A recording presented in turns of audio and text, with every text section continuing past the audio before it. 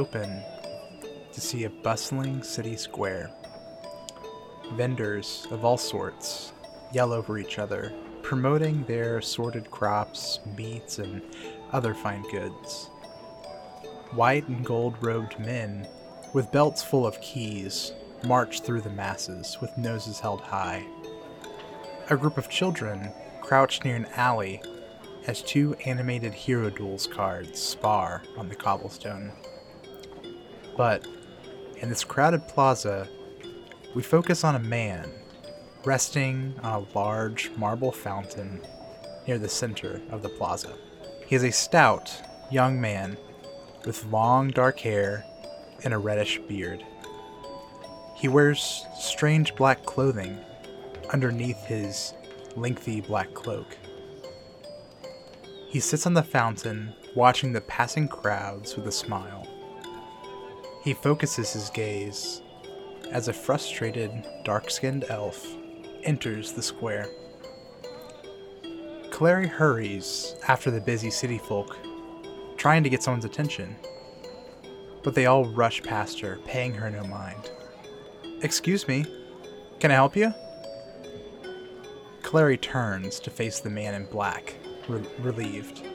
Yes, please. I've heard word that there have been red dragon sightings in this country, and I have come a very long way to kill such a beast. He chuckles, and Clary's expression sours. And I did not come all this way to be laughed at like some child. Now tell me what you know on the subject so I can be on my way. I apologize, friend. You have heard correctly.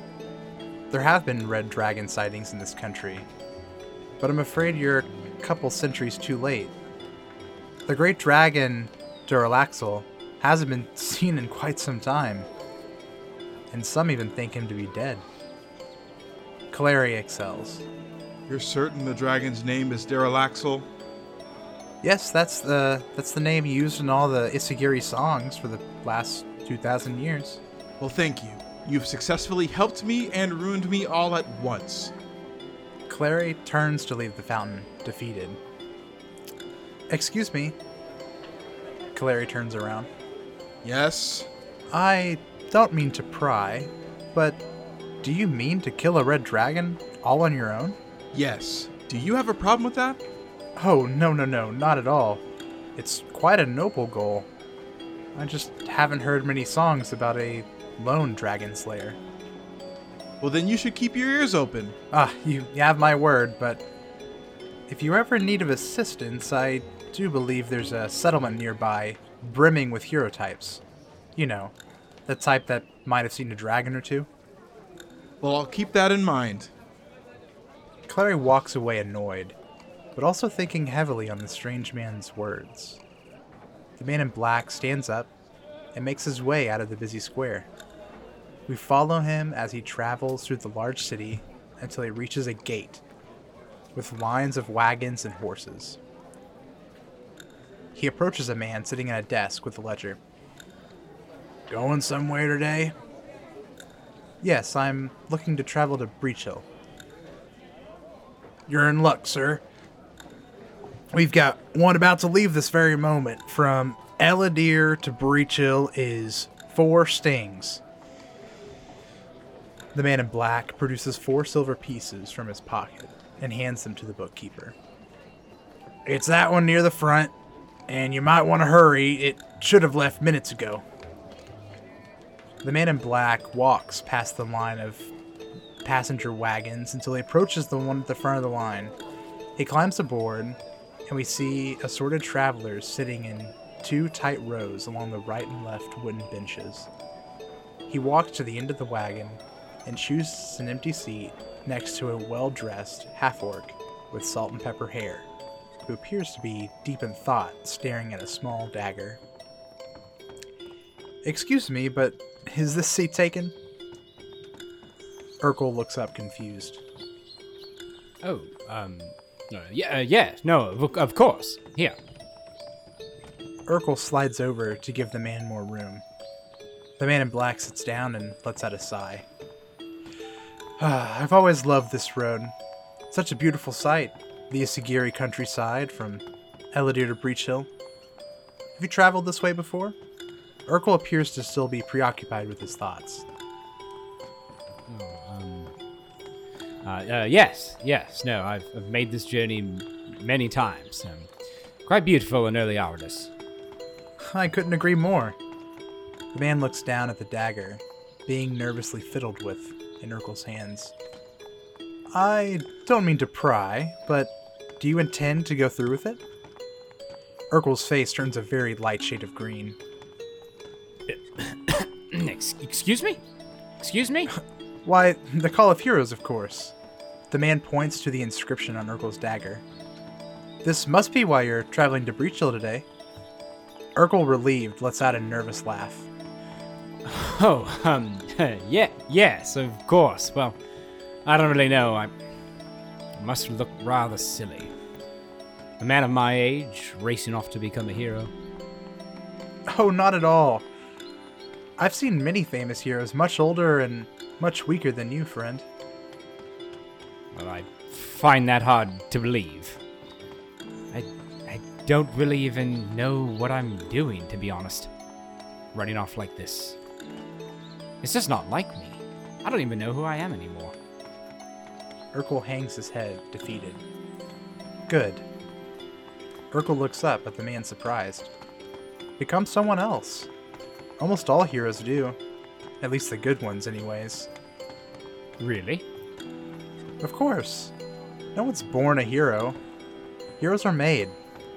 Leave the old you behind and become who you want to be. If you're successful, people will praise the hell out of you, and no one will remember the you who used to be. Urkel smiles. Well, I very much like the sound of that. Very well. I think I will go to Breachill.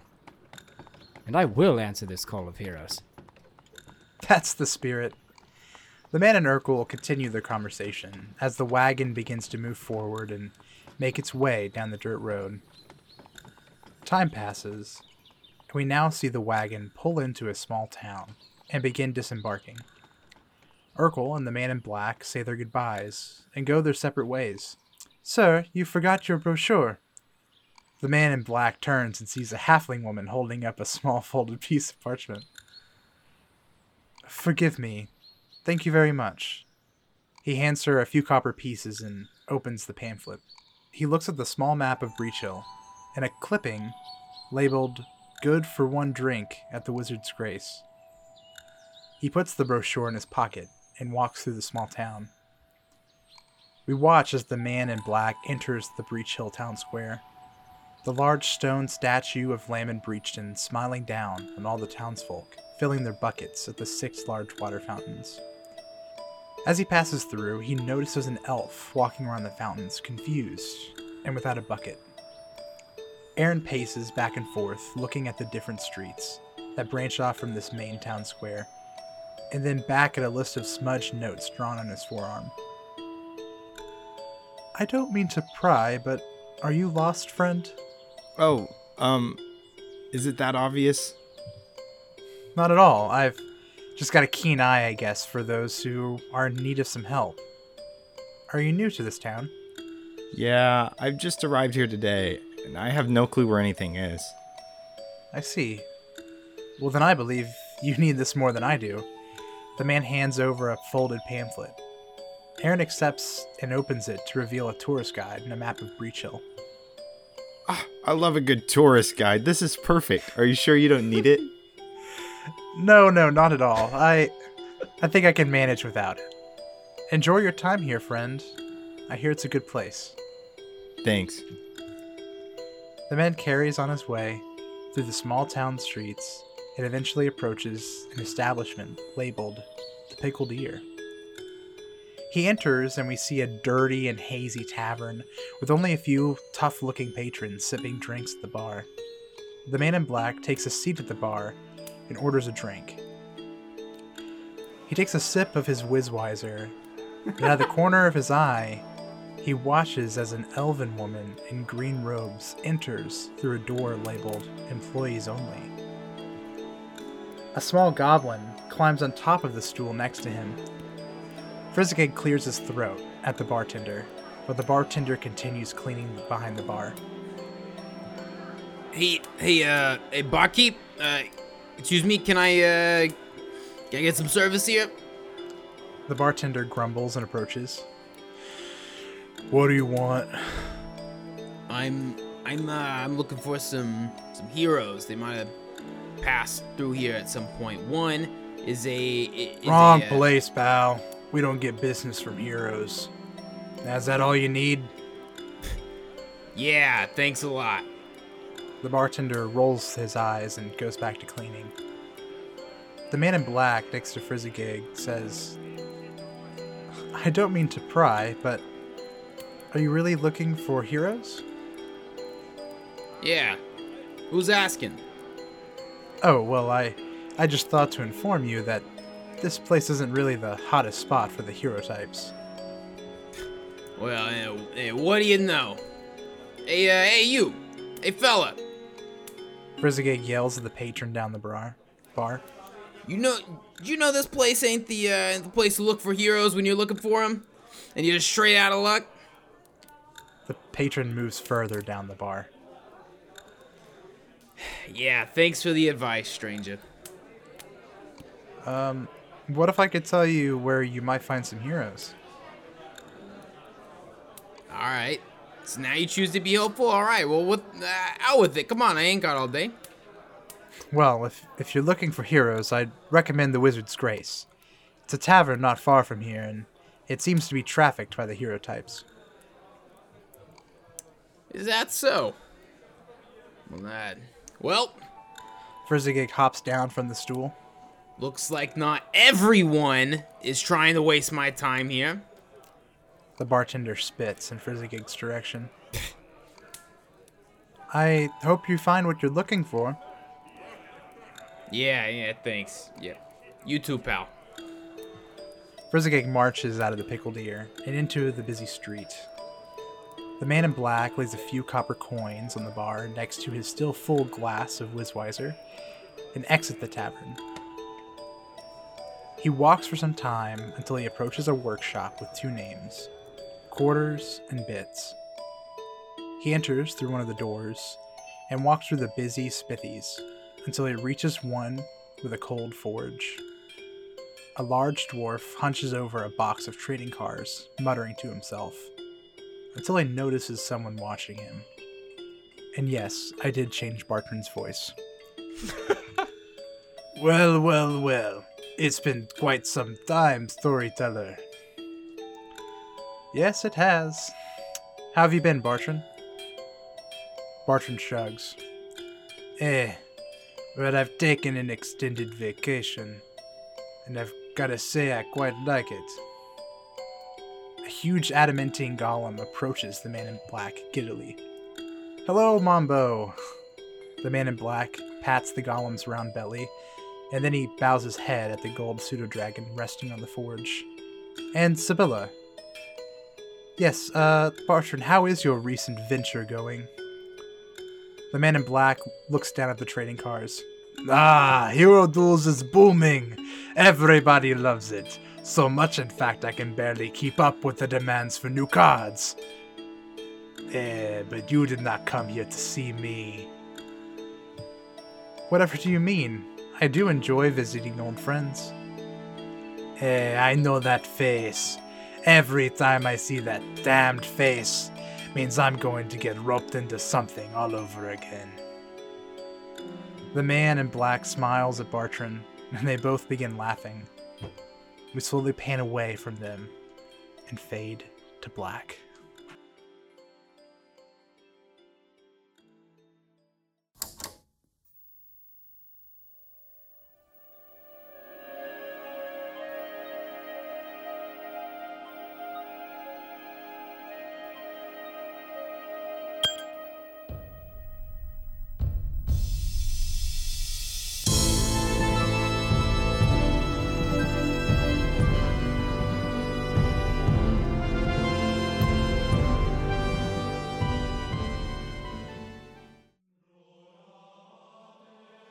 Okay, so, I mean, what the fuck, man? You guys are standing in a vault looking down on the deed of Citadel Alterin, Goodness. what do you do?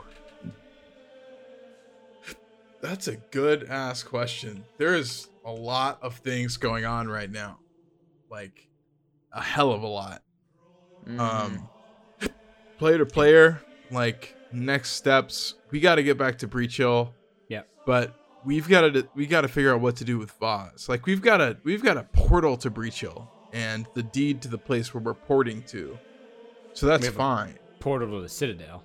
We don't have to like Portal to travel portal. for a day now, but Yeah. we as characters have to figure out what we're gonna do with Vaz before we can do that. Just like out of like RP, Alec has mentioned at least by now that Vaz is admitted to basically directing. Necromancy. Well, necromancy is not at least in the way I see things. Necromancy is not like always evil. Yeah. Like it's it is another type of magic. It's like mostly it's like Slytherin. There are good wizards that have come from Slytherin, you know. So she wouldn't be like sent to prison for raising the dead. But at least in like Alec's eyes, but she has admitted to directing the Bloody Blades. So if she's the ringleader of a mercenary who's killed people, that deserves to go to prison. So Right, Tucci. Alec has mentioned now that she's like under your custody, he says like it is his goal and also his quest, you know, to end the Bloody Blades. And so since she has like kind of given up, he needs to escort her to Breach Hill and hand her over to like Greta is like what he's wanting to do. I definitely show the rest of the group that we now have a deed to the Citadel. Make sure everybody's in the loop. But in terms of Vaz, I think there's something to be said about like her, what she was gonna do next. Like she's like, okay, I'm just supposed to write a letter. I leave it somewhere and it gets picked up. I think we could potentially like grab a lead or like fake set up a meeting or, you know, attempt to write a letter of some kind saying like, yeah, like I want to disclose all of this. I need to meet you or something, you know. I think that's a loose string we could grab onto. So are you recommending we can RP this, of course, but are you recommending we keep Vaz in our custody until we have this lead, or are you trying to just get the information out of her and do it ourselves? I don't think she knows anything. Well, we have to She's figure out just- where to leave the letter and everything. Oh, yeah, no, Yeah. absolutely. And I don't know if there's a way that we could like loosen up her sentence if she's tight-lipped, but she has been pretty much willingly giving us information up Yeah. until this point. She was just hired for a job, pretty much. Yeah.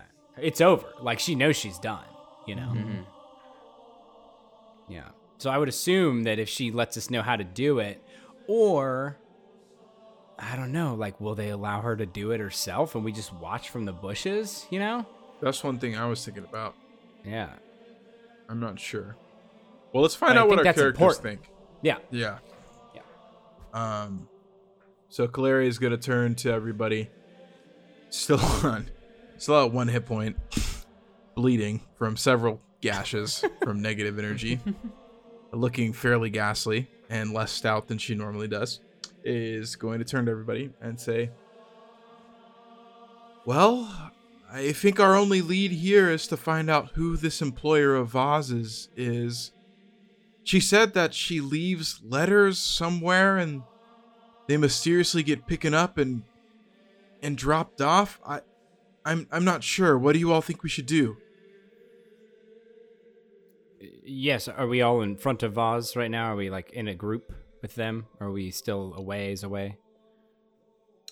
I mean, Claire, are you trying to talk to all of us or with her? Or? I'm just trying to talk openly. Like, she knows Okay. she's done. So. Yeah. Vaz, you mentioned that there was a place that you would leave letters and they would disappear and reappear and there'd be a new one there. Like a courier was picking up and dropping off or some sort of magic was involved. Do you know what to write. Was your correspondence supposed to be, refresh my memory, forgive me, was your correspondence to deliver all the details, or were you to set up a meeting with your employer? Someone was to meet me, Ah. but I do not know who it was supposed to be, or when, or where. But they said they would be watching and would come to me when the time was right. Do you know anything about these people you are working I know for? many things, Goblin. I know more of this place and the people who built it than anyone. But as of my Oh yeah? Tell us something. But as of my employer, I do not know them. I only know that they are secretive and powerful. All right, cool. So the question I asked you was, what do you know about the employers? You said some stupid shit. So you don't know anything Voss about the turns around. employer. Yeah, that's Voss, right. Yeah, that's right. listen to me. Listen to us. You're a smart woman. You fully trusted your allegiance to an entity that you know nothing about? That doesn't sound like They you. told me. They came to me and said that Alseta's ring existed. I followed their plans, and here I am in Alseta's ring. These people know more than you and I. So yes, I trust them. They seem to know what's really going on in this world. But you're not here for the portals. You're here for money for your project. Right? Correct. And they said I could use the portals. Oh, that's right. Forgive me. Short-term memory. Well, one thing's for certain. I think we all can agree here, Alec included. You're done. Your time is your promises, everything that you said, you were going to get. It's gone. It is over. It is true. I've been I don't know outplayed. Yes. Alec, I don't know if you're the man of the law here. I don't know if there's a way that, Voz, if you would kindly play along, potentially point us in the right direction of your employer, one way or another, if we would allow you to shorten a sentence, I or... told you. They would be watching and would contact me. They would already know that it is a lost clause. There's no way you will find my employer. Not by using me as bait, anyway. Some scrying going on here. And the know, lead is guys. cold. What she says is true. I don't know. These could be, if they knew about this, if they knew where it was, this could be, they could be way above our pay grade. I agree. But I don't know where to go from here. If we choose not to open the portal, if the idea is to lock everything down, what's next? Where do we go from here? I don't know. You're right. I feel some sense of security now that we have the key to at least where these cultists were coming from. I don't think I have any reason to feel worried. Speaking of, Aaron or anyone who wanted to investigate that Sigil, can I do the the gate? sigil? No, Yeah. the gate that you have a key to. Oh, okay. I'm gonna do I'll that. do That was the last big thing I wanted to do here. Oh, okay. Wait, which one? The gate that the arrowhead fits into. What was the goddess? Cetaphis. Yeah. Just Alright, for me, which one on the map is that? Which? I believe this one. Okay, so this. Is this religion / elven lore? Or well, I guess this one. Arcana, actually. Arcana? Yeah. I'll do it. Also, all of them have names, so there are different gates, and I can give this to you later. but the one that you were looking at is called Hunter Gate. Hunter Gate. Jaeger Gate. Okay. Hunter Gate. So I have to roll something to do it? Arcana. Arcana. Uh-huh. That's what you said. I got a 24. Aaron, you look at this gate and you see that, like, while it is intact, like the stone, like you said, like nothing can really harm these like gates unless it's super powerful. Like you a nuke? Look, yeah, you look and you see that while the stone, the material's intact, the magic that's flowing through it is all kinds of wrong. Imagine like a super thick like wire, right, has been cut, like a threaded wire, and it's been cut and it's like down to its last sliver connecting the two portals, and now there's like all of these like frayed, like arcane like threads just kind of waving around, and it would take some time for a wizard or some other arcane user to sit and one by one like piece back the connection between the two portals. I see. I explain in the best way that I can that this magical tie needs to be tailored up, you know, and take some time. I guess I'll start right now.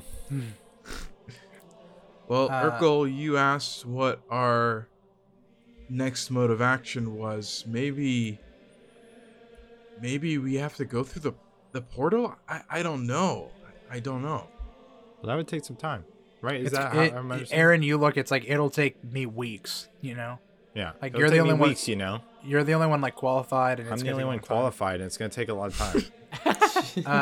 Also, Renale turns, and she's like in her like normal form, like her like half spider, half human. Yeah. And she kind of speaks to Clary and says, "Yes, I wanted to ask, Clary. I am very far from my home, and I wish to travel back. And I will help you with whatever you need if you could open this door back to my people." Yes. Do not worry, Renale. We have the tools to get you home. And maybe I can go back and see my home for myself once more, but it will take us some time. Aaron over there, he's quite the astute wizard. He knows what he's doing, but it'll still take him some time. In that case, I will stay here and serve as guardian of these portals. I do not wish to go further. The humans on the surface may not treat me as kindly as you have, and I feel much safer here in these caves. You're squatting in our home. Technically, it's Just not the kidding. castle. Oh, It's our backyard. Okay, yeah, I guess. Yeah, it's our backyard. Right. Ladies and gentlemen, one thing I guess I've been thinking about while we've been sitting here is on the other side of this portal, and I point at the one that leads to Citadel Altrin, is a relic, you know, a castle, a structure. On the other side of these doors could very well be more clues to the others. These all seem very connected, and you know, I guess if we want to find a direction for these other portals, I mean, there's a very real chance that there could be evidence on the other side, pointing in the right direction, or an army of Charakar. I don't know. Could be both. It's a coin toss, really. One of them is almost guaranteed to have an army behind it. As Aaron likes to say, I think that dragon. I am level 4 now, and my AC is 23, and I take Oh, 3 I'm sorry. DR to bludgeoning damage, so fuck them. We got yeah. You say level 4, but actually, you guys are level 5 now. Oh my god! Yeah! We received no warning of this. I know. Might be. We're small town heroes now. We hit the level. That's some incredible. moderate elixirs of life incoming. Unlimited measures of But let's not worry now. about that. Let's not worry about that. Yeah. elixirs For of later, life. for later. Okay, so you guys have pretty much scoured most of what you can from here. You've Yeah. made all the checks correctly. You now see there is and like these doorways, that like the big door and the double doors, those are not Ayudara, but those are like kind of like dimension door portals, if that makes sense. Yeah. So they're not official Ayudara, but they are see. like Yeah. helpful things. But There's a lot of bodies on the ground too. So Yeah. a bunch of dead Charka. Where's Oh. their money? Yeah, you guys want to loot the bodies? Love Absolutely. the body. You better We're believe basically it. good. We love to loot the dead. So Especially that gold claw thing. Yeah, We should call ourselves the dead body looters.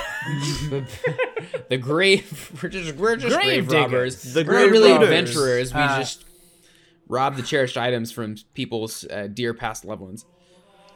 After we make them past. You guys don't find anything on the Buggards or Charka, nothing magical or anything expensive.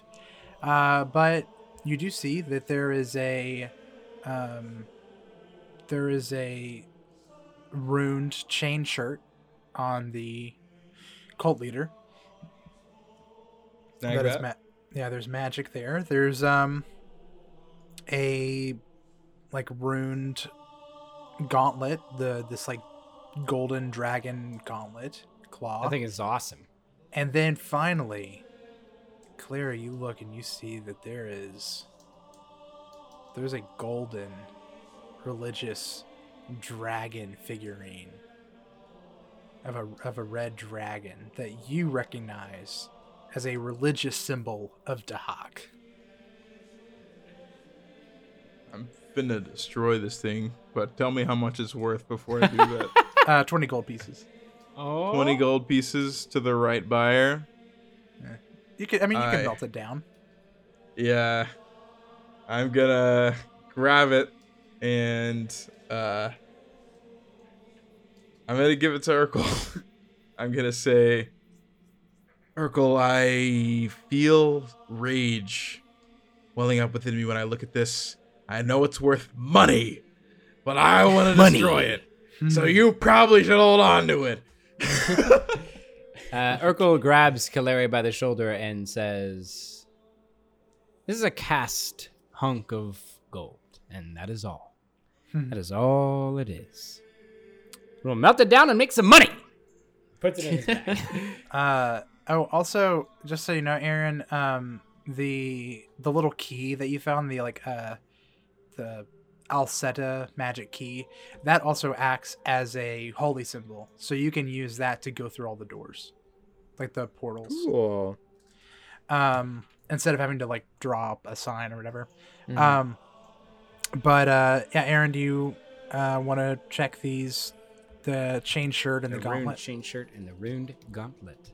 Yes, I give the key to Urkel, and I say, "This is the key to my heart." Holy. Dad. Pause. I think Aaron wanted me to give you this. Don't. Not her. She broke me. She broke my heart. She broke you. Broke Ooh. me. I didn't know it was that spicy. It's more like raising Oh. the dead, not. But it's okay. The I- steward's iron key. You got it. Yeah. I apologize. The gauntlet is not gold, but red. Even spicier.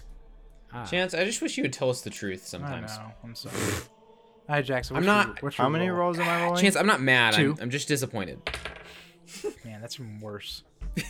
I got a 28 we and do a the 29. gauntlet? Sorry. 29. 28 and a 29. Okay. +1 chain shirt. So pretty, Yaga. pretty expensive rune there. And then you find this dragon gauntlet. It is a sharp taloned +1 striking spiked gauntlet. Whoa. It appears to have been crafted from red dragon scales. With claws built from iron, in addition to the typical weapon traits, This gauntlet has the versatile slashing trait, so it can be bludgeoning and slashing. And on a critical hit, it deals an additional 1d6 fire damage. Whew. Also, as a reaction, there's a trigger. The trigger for this reaction is your attack roll with the gauntlet is a crit success. If you crit success on an attack roll, the creature you hit must succeed a DC 19 fort save or be sickened 1 by the gauntlet's acrid smoke. Creatures who don't need to breathe are immune. What? There's That so is- much going on with that thing? So, What's so going Yeah. on with that thing? what kind of Yeah, gauntlet was that it? just again, sounds like Chance? A +1 money. striking dragon gauntlet? +1 striking spiked gauntlet. Spiked and gauntlet. it's, it's a red dragon gauntlet or whatever. Well, I'm appalled. Yeah. So, Red Dude, dragon it's got scales. it's made out of scales. That is you, dude. That's macabre. You freaking like wearing your enemy. I don't know. Can he it wear would be that kinda- and No, wield yeah. his It would be sword? kind of cool, Yeah. Kalere. Yeah, you put the gauntlet on and you just have it on one of your hands. It'd be kind of badass. okay, Clara Dragon Slayer. That's kind of nice.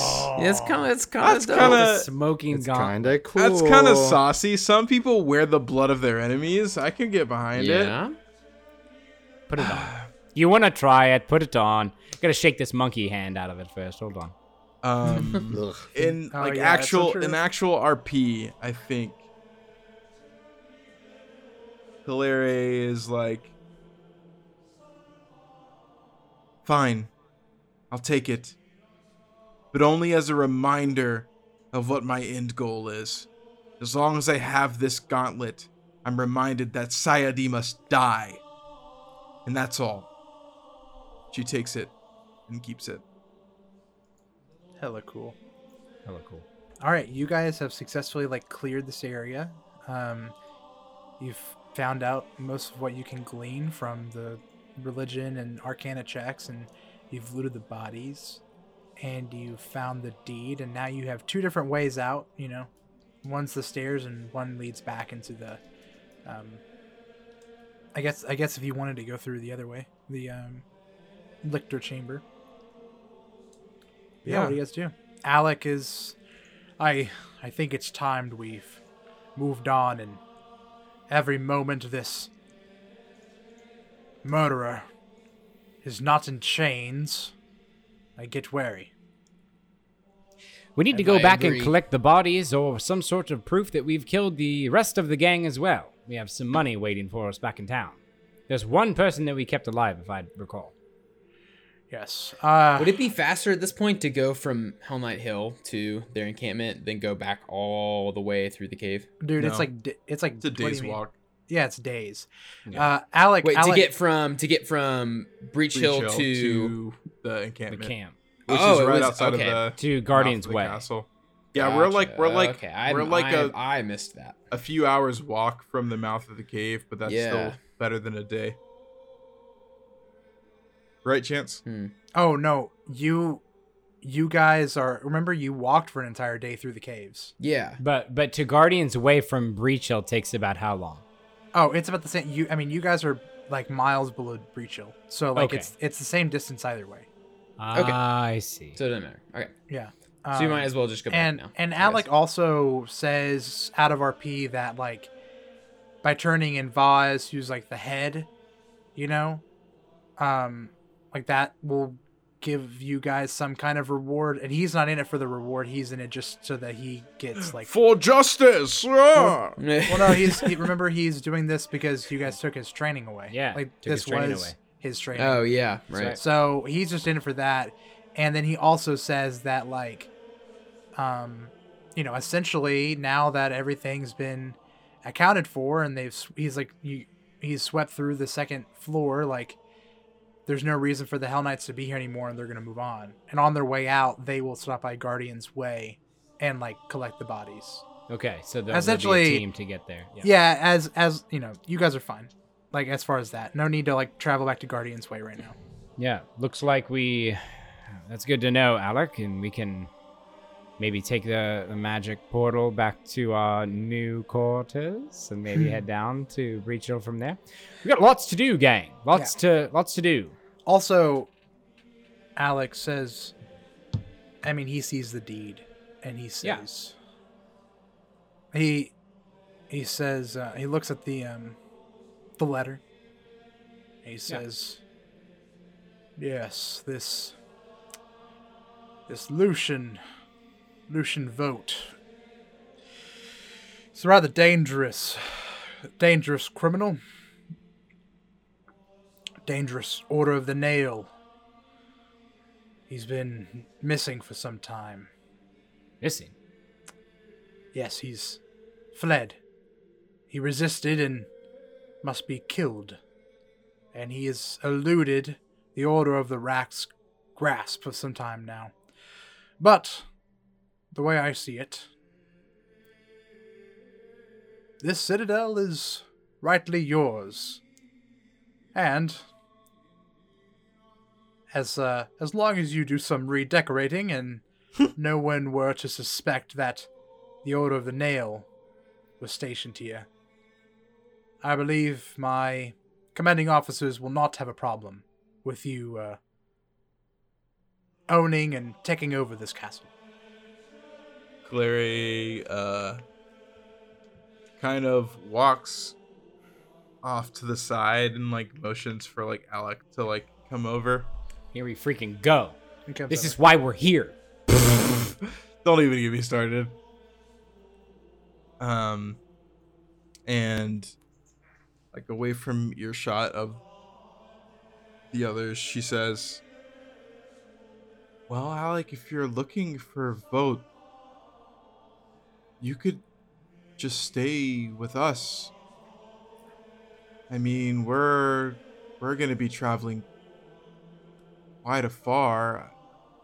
I don't know. I don't know what your plans are. I don't know if you want to climb the ranks of the Hell Knights or what, but all I'm saying is I'm glad you're here. And Yeah, she is. you're with them. you're a good friend. And you're a good man. Aye. You share with me kind words, Miss Coleri, and I take them to heart. But I'm on a path, and it's...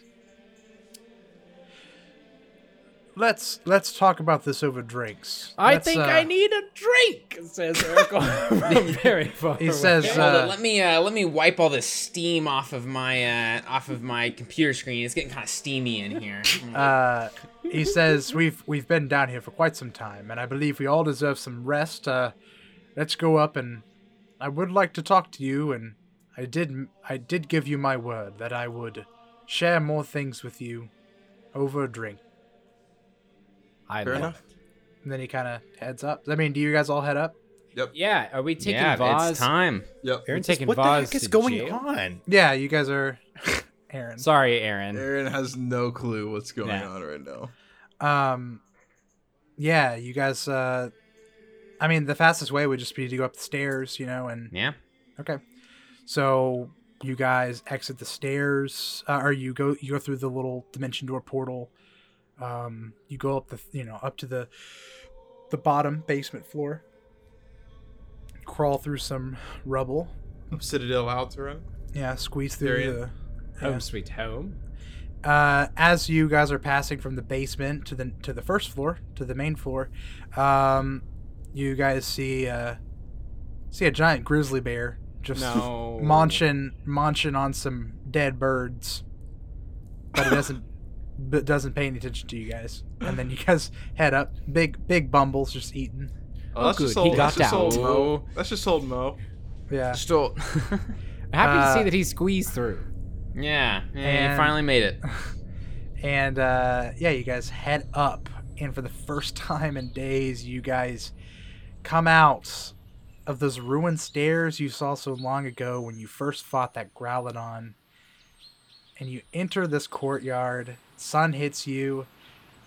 The end of summer, early fall breeze hits you, and you can finally breathe some fresh air. You come up, and you see all the Bumble Brashers are over, and they're jumping up and down, and you hear them say, "Dragon Slayer, Dragon Slayer's here. Well, what are they doing downstairs?" And they're all like happy that Caleri's there. And over in the corner, in like a black tint, you see Paralictor Reese and Hell Knight Ross and not Arminger. What is it? Signifier Bennett. And yeah, you guys kind of walk over. Alec kind of motions you guys over to the black tent, or like kind of says like he takes Vaz and like walks over to the black tent. But on your way over, you hear Frizzigig, and you see Warble and kind of like Hey, waving Warble, at you. what's up? We were worried about you. We didn't see you in town. Is the way clear for us to return home? Yes and no. The main situation has been taken care of. There is a bear who's who was trapped down there at some point. Oh who yeah, is now on his way Big out. Bumble. Yeah, Big Bumble's out of his cage and out of his little room. And I would probably wait until he returns into the forest from whence he came. Okay. We're not really sure how to get him out. That He'll just wander out on his own. I wouldn't worry about that. wasn't a really good idea that we had. Yeah, what the fuck? Yeah, that one was, we if you kind of had wanted a consulted me. mascot and yeah, not our brightest moment. Okay, let's back up. How would you get the bear down there in the first place? The conversation goes, and then Helba kind of comes over to Caleri and says, Dragon Slayer, were you able to find the Bumble Brasher funds that were downstairs? We're struggling to get by here on our own. Jesus. Yes, of course. We found your tailed riches. Isn't that right, Urkel? Urkel, over here, Urkel. You have the fucking money, Urkel. I know you do. Get your ass over here. Okay, all right. Hold on. No need to call names. I think you guys had I found 2 gold seals. It's 400 copper and 2 gold pieces, I believe. Here's a bunch of your copper back. And yeah, I canned it over. No problem. All of it? You're of course, we're not crooked. I do remember there was a contract that we may have entered into you verbally that you said we may get some of your riches. Urkel. We're fine. Are you good at your job, Caleri? Let the goblins have their Rule money. number 1 of That is so working, funny. if you're good at your job, never do it for free. I'm so sorry about him. Please keep the money. Helba is looking back and forth at you two, not knowing what's going on. Urkel, Also, we have here's more your than enough to eviction get by. notice. Urkel, we have more than enough to get Oh, by. no. We're in a completely different tax bracket than them We're now. not Leave them evicting alone. them. Oh, so we're just going to let them live free of rent, free of... You see this gold piece of paper here? You see what this is? Oh yeah, Frizzigig, No, we're not talking about that. I can't. We can't read. Please, Here's your money back. It's fine. keep your money. Thank you. She takes a lockbox and you see a single tear in the corner of her eye. And she kind of This is walks why- back to our people, and they're all jumping and down. See that tear, Urkel? That tear is worth more gold than you've ever seen in your life. If I remember correctly, you probably lost us 2 or 3 gold with Thomas Cattlesby, so I don't want to hear it. This is why your outfit costs as much as my Okay. my little thing here, my dang, why the word escapes me? My pinky ring costs more than your whole outfit. Oh man, that would have been such a sick joke, wouldn't it? We pan over, and we see the Hell Knights approaching the party, and Alec is kind of talking to Paralictor Reese and says, yes, it would appear my adventuring friends in fact did show up, and they've helped me clear most of the second floor, Paralictor Reese, and not to mention we did find the bloody blades, the ones that attacked the town a couple days ago. We found them. We stashed the survivors and the bodies. They are at Guardian's Way. Remember, we were going to head there, I believe, after we finished with the castle, and, well, it appears this elf is responsible for the attacks and manipulating the mercenaries to work for her. So, with your permission, I'd like to take her back and put her into custody. And then Paralictor Reese kind of looks and nods through his. And all three of them, you don't see their faces. They have closed helms, and Signifier Bennett, legit has no eye holes in her mask. It's just a gray steel mask. But yeah, he nods and says, "Good job, Armiger Montague. It appears it was a good idea to enlist these adventurers." And he kind of looks and he says, "Who is the head of this party?" Really putting us on the spot here. I pat Urkel on the back a couple times and push him forward. Yeah, I kick him in the shins and then push him forward. Everyone Shoot him beats in up the head. Urkel. Yeah. I kick it too, and I push him on the ground, and I take my spot as lead of the party. I guess I keep the books for this group. He says, "Well, I appreciate you guiding my young Armiger here. And I apologize on behalf of my comrade." He looks over at Hell Knight Ross. And he says, "For the squabble we got into the other day with your friend," looking over at Frizzgig. Says, "It appears you've done us a great deal of work here, and we're grateful."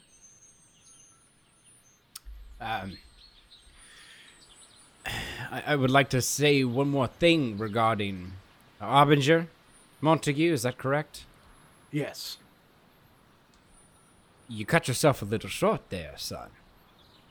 You also pulled some burning, potentially alive folks out of a crumbling building. Assisted us when we attempted to make that not as easy as possible to do. This man here, as much as he's done his work and shared definitely what he's accomplished, he's done more than he's given himself credit for. He's something special. You're lucky to have him as a group. And no harm done. We're more than happy to help, and really more than anything, we thank you for letting us borrow one of your own. We wouldn't have been able to do it without him. Speak honeyed words, but I will take that into account, what you say of my young Armiger. Well, he says, "Armiger Montague, take this criminal to her cage and take the night off. We'll see you up here at dawn, and we'll shove off tomorrow morning. Until then," and they kind of go back to work. And I'm assuming you guys probably head out of the courtyard, right? Alec, Isagiri Pale Ale, huh? A little bit of Isagiri Pale Ale for us, maybe. He's a stout man. Eric, He's a stout guy. That's right. Alec does some crazy frat frat thing is like, hell yeah. But as you guys are kind of walking out, Alec is coming with you and Vaz too. Paralictor Reese says, "Oh, I almost forgot. Armiger Montague, search these men to make sure they don't have any contraband on them." And Alec kind of looks at you guys and looks back and he says, Paralictor Reese, I did search them when we made our party earlier, and I don't believe they... And he says, check them now, Armiger. And he kind of looks uncomfortable and looks at you guys with a kind of, sorry, embarrassed look. And he goes to check Kaleri. Does Kaleri have any contraband? Kaleri has no contraband. He goes and checks Frizzigig. Does Frizzigig have any contraband? Hey, take it easy. Let me just double check to make sure. I don't believe you do. No, okay. No, he does not. Okay, then he walks and turns to Aaron. checks Aaron. Does Aaron have any contraband?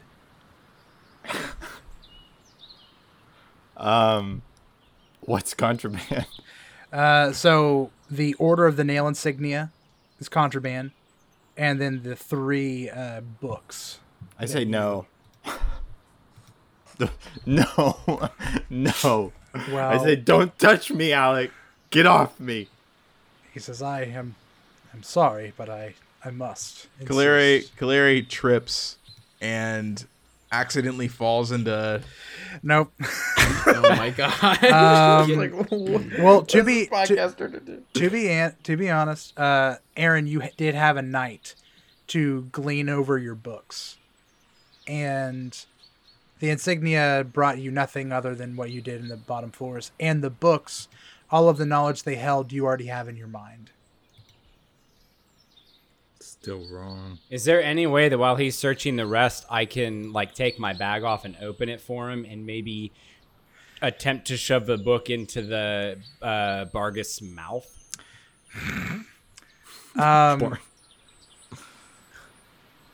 That's dubious. So he takes the Order of the Nail Insignia and the books from Aaron.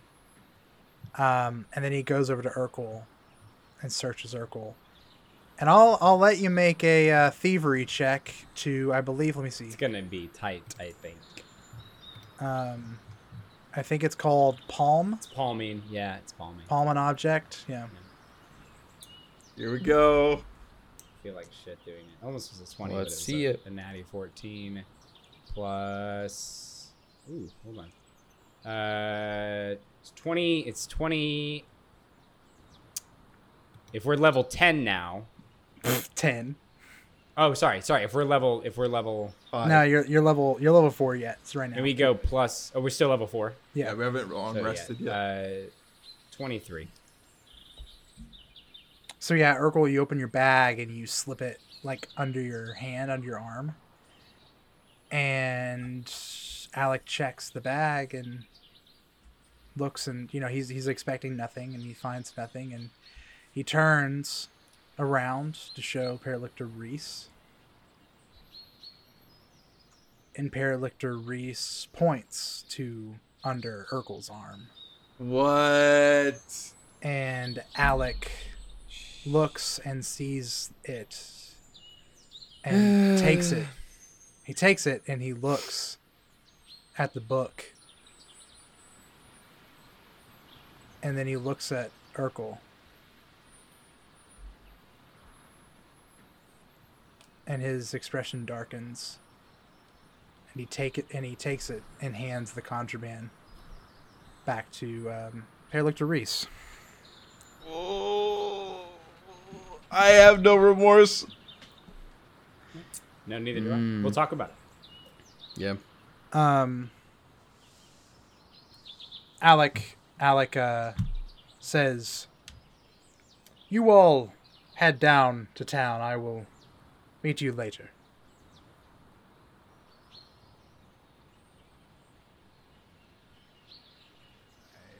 Sorry, Alec. I'll see you later, Alec. Don't forget. I will not forget Wink. my meeting with you, Clary. And he just kind of shuts down and is Yeah. talking. Sure. Yep. We'll get out of your hair. Thank you, gentlemen. What a douche. Fine. He's You a guys had- product of the system. He chooses to stay in the system. Character-wise, he keeps getting freaking emotional about Teastagram stuff, and that was a Teastagram book. Come But- on. but- What is... We're going to have a talk. Batista Graham was on the inside cover. He's just sad that, Then that what? you lied No, to there's him. no way. It's a book. Like, he would have to open it to know that it's contraband. Well, the front of it says like volume, whatever. Okay. Sure. That's fair. I mean, I think he'd be more pissed if he knew what it was. But he... But anyways, We'll talk about it. you guys head down, watch the party. Man, the sun sets as they walk down this hill for the second time, right? Second No, time. the third time. Holy. The third time Oh, they yeah. make this trip down, the sun setting. Last time they had just kind of became friends, kind of figured each other out. Now they own a castle together. And they've killed a goblin god and uncovered a plot and have discovered a lot about themselves and each other. We watch as they go back to town. And we're going to fade. We're gonna jump ahead. It's nighttime, and we see them all sitting around a table at the Wizard's Grace. They've all got a drink in hand. They're all cleaned up. They sit around each other, and I'm gonna just open the floor for you guys to share anything together as a party for just a little bit. Before we kind of get into the closing of the episode, anything you guys want to share with each other at the end of this season? Well, is this in characters as player? In character, In character. like All like right. Why the like heck off, do you off- like Alec? The dude's a wiener. Galeria's got her Isagiri Pale Ale, and she turns to Aaron and says, she's like a couple in at this point. It's been a long day. It's been a long couple of days. And she says, Aaron, first and foremost, thank Cetaphis that you decided to save my life. Okay? She is drunk.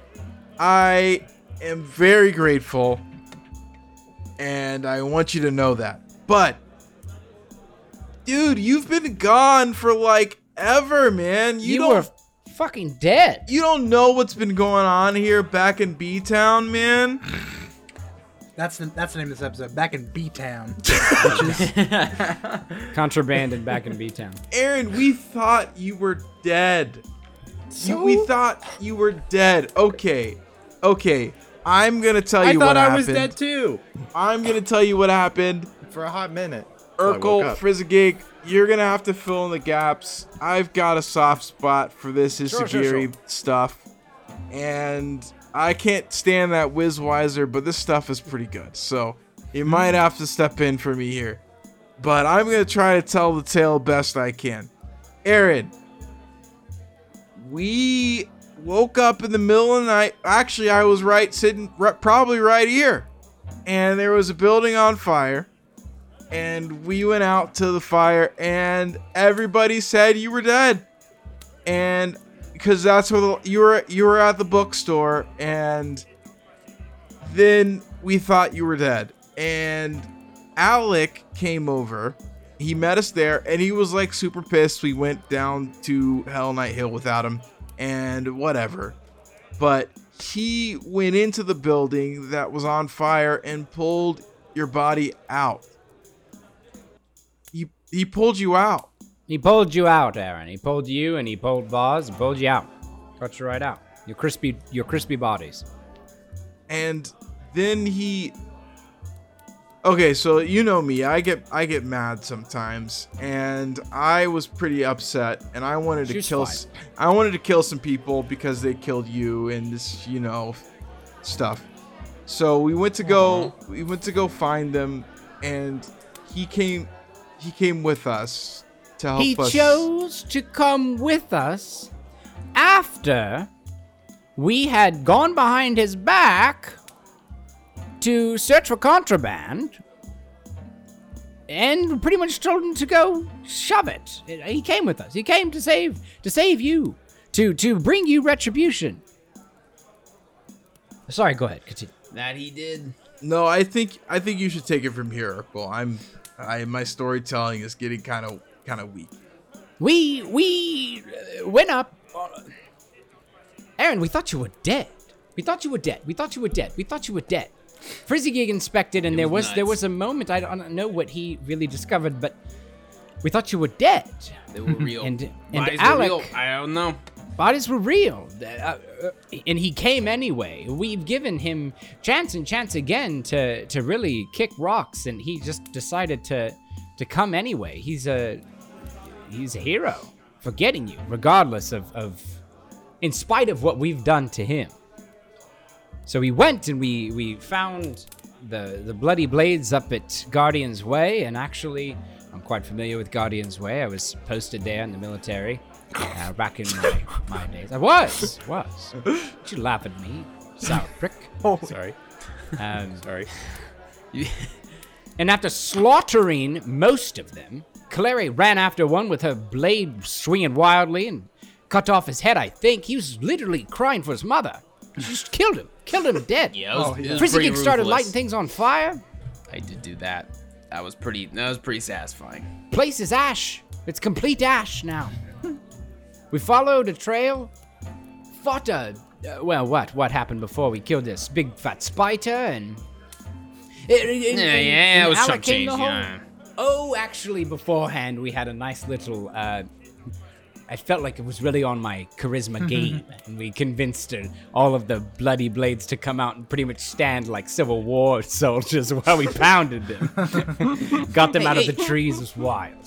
We didn't show. We never showed Aaron that contract Contract. with what's his name? Breach butt. I don't know. Foley, did we? Yeah, we took that. I'm gonna dig through my bag real fast Lemon and throw breech down the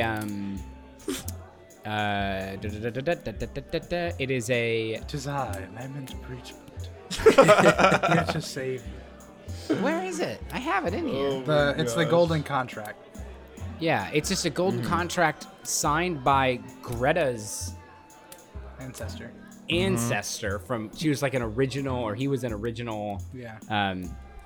Member of Breach Hill, and it pretty much was. It was very culty writing. Very culty. Yeah, writing. apparently he Pledging, has like a pledging. whole cult. Yeah, I heard sorry, about what? this too. Yeah. Like, well, I mean, What did you hear? I heard that he was a wizard, and it kind of seems like there's some shady connections, and this whole town seems like it was planted by a dude that had a cult. Very what it strange sounds writing. Very ancient scroll. Is the town the cult, or is the cult somewhere else? I feel like it was like a cult like following that started the town, and if there's still connections to, I don't know. Could Kind run of like real Salt deep. Lake City, Utah. Kind He of, was yeah. Joseph Smith. The Golden plates. the Utah province. But yes, so we found some cultist writing. Took care of a goblin god, and then Frizzygig. I mean, I wanted to talk to you about that as well. How you feeling? Frizzygig has in front of him a glass of something super strong, right? It's like cask strength whiskey or something. Double strength was He's got just the fattest cigar in his mouth. Man, he's I love that we like got chilling smoking right buds. now. And I look in my pouch and the one I had left is gone. It's freezing big and smoking it. He just has it. Yep. And he just I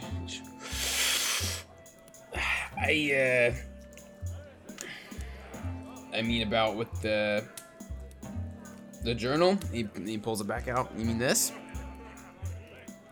With everything. Yeah, I don't really remember that moment super well, but so I don't know what I said and what I didn't. That man who wrote this, and he plops the journal down on the table. This journal was seemed to be leading the group of people I told you about that burned down half my village and killed a lot of our people and probably took my sister away. I wanted to kill him. That didn't happen. Let's not talk about that anymore. Anyway. I mean, basically, I don't know. I need to go check out.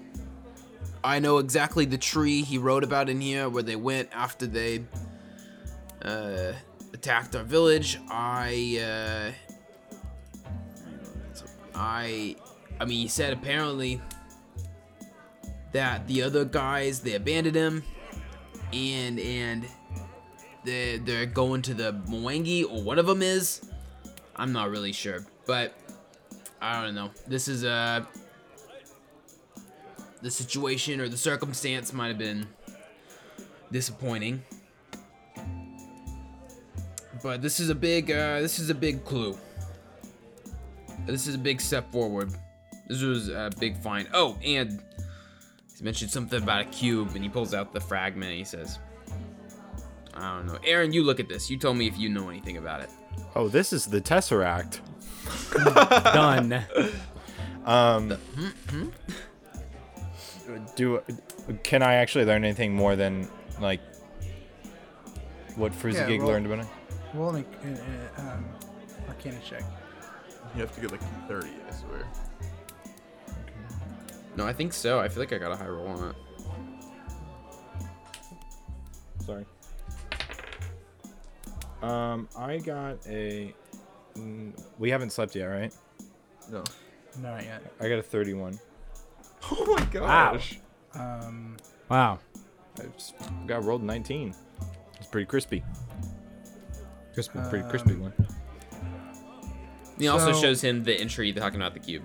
So Aaron looks at this, and Aaron, this is magic that like rivals Alseta's ring. I would say Frizzigig, this stinks of magic. And he is correct in believing this is a fragment, and that if there are that there are other fragments, and if perhaps they were brought together, if you had like another fragment and rolled again, maybe you might learn something more. But you know that there are more fragments and that they hold immense power. And together they do something Yeah. when they're defragmented. LOL. I guess I am also hung up on the way we ended things with Alec. Aaron, I know you don't love them, but I feel like we may have had a chance to talk to him about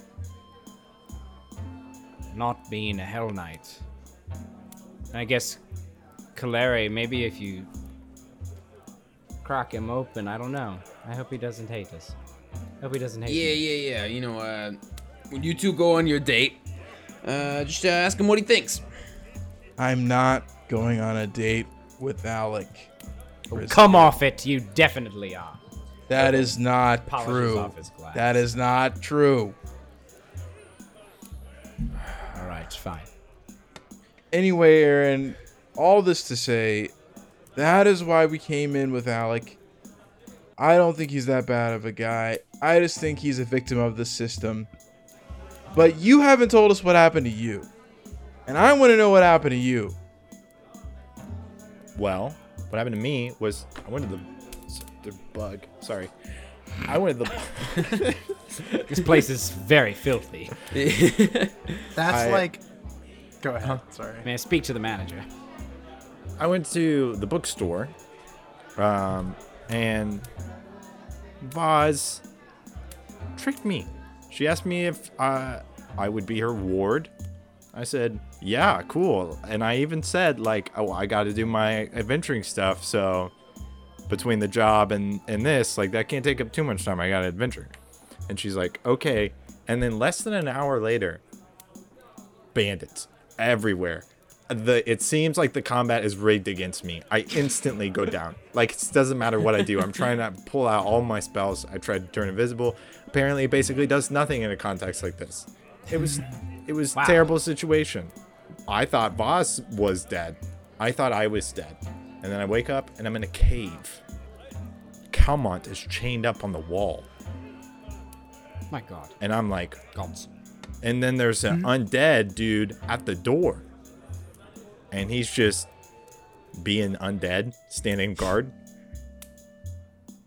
And then Voss walks in and she says, haha, welcome to my ultimate plan. You're dead, I'm dead. This Calmont guy, let's turn him into a zombie. You kill him. And I'm like, I don't want to kill him. She's like, kill him. And I'm like, I don't want to kill him. And she's like, kill him. And I'm like, no. And she's like, fine, I'll do it. And then kills him. But then is like, now make him a zombie with me. And I'm like, I don't know. And then she's like, do it. And I'm like, fine. And then I make him a zombie with her. And I deeply regret it. But I also gained like a level in a day, which was crazy. Wow. Yeah, in like a literal day. Like, I just one day of like chatting and talking and make somebody a zombie, and immense power thrust upon you. It was a real powerful day. So then we're wandering through with these zombies. She's like, here, I'm going to give you untold power. I have secrets. I'm still not really fully sure what those secrets were. She made it sound like it was so much bigger than it actually was, it seems like. But, I mean, the doors, it was pretty cool. So she had something. But we would have found it. Relic it's like, from thousands of years ago. yeah, no, but we would have found it. We would have found it. And then we ran into some spiders, which was another combat that kind of seemed rigged against me. Just with the amount, like the enemy force seemed so unbalanced. But we made it through. We lost one of the undead. But yeah, and then I met you guys, and Alec was there, and I held in. I didn't fight him or nothing. Because I probably lose. But I don't like him. Because of who he's affiliated with. You say he's a product of the system, but it's obviously his choice. Like, I mean, it's not very systemic when it's voluntary. Just saying. Orphan, And bed and food, black armor. I don't see a lot of choice up in here. It's just my opinion. You know more about it than I do. all right, but I'm just saying. Calere says something like, like, hey, join us. And then the second the faceless Hell Knight men show up, men and ladies. Was one of them a lady? Yeah. I couldn't tell. They were all wearing armor and I couldn't see their faces. They all What seemed is the gender same. playing importance here? What is this? I Take remember you for that kind of guy. I thought I remembered It's that. 4'7", I thought I remembered one was wearing 19 AR. a female armor plate. Sorry, I'm just trying to remember things correctly. Because she has boobies, yes. She didn't have a face. None of them did. That's right. All of the fans have been wanting Urkel to say that word. And Boobies. we finally gave it to him.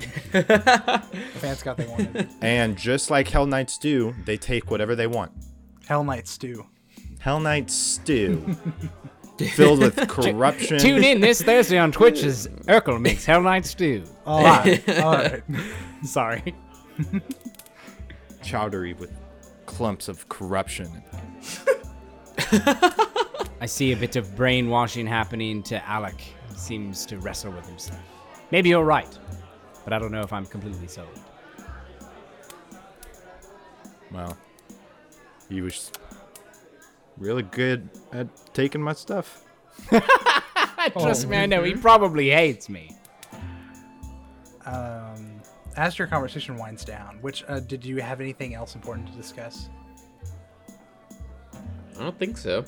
There's a lot of important stuff to discuss. Well, I mean, yeah, but It's true. you know. I think we've like previously discussed our next mode of action. So really, we only need to discuss what to do with the deed to the castle. So I'm thinking French country for the interior. well, No, but I mean, we- it's a great place for the ward operations. puppies will have a yard to run in. Absolutely. That's true. But the first big thing we gotta figure out is what about the bumble brashes? No shit, actually. I think a 30-day notice is perfectly legal, perfectly fair. I don't think we evicted them. I am joking. No worries. Just kidding. But I did want to kind of run a past you. Just What wanted about, to joking. what about Pip and Zarf? fuck them. Get them out. 30 days. 30 days. We need to make them our in Lord of the Rings, the guy who watches the gate in Bree. Yeah. They will be our that. The I want them to be door. our like gate Who guys. goes? Yeah. Yeah, absolutely. That's we can so employ them funny. for That's like so a fucking copper funny. piece a week or something. Yeah. They'd love it. Yeah, They'd eat we it give up. them some trash. They'll think it's treasure. They're good. Yeah, spray paint some pieces of paper. They're great. I like that idea. I do. Paint some clay circles gold. They'll never know the Yeah, I difference. take basically out a good. piece of Basically paper and a good. quill. Basically good. Start, There it is. start Basically taking good. notes. Okay, so Pippin's off will be our doorman. Doorman. Dorman. I think that's it, Chance. I think we've covered the bases. Okay, yeah, you Yeah, guys. yeah. we need We to can discuss iron more that later. out You guys later. are going yeah. into depth about what your plans are, what you're doing with the castle. You're all excited. At this point, a woman comes up to you guys. It's Greta Gardania, and she says, "Hello, adventurers.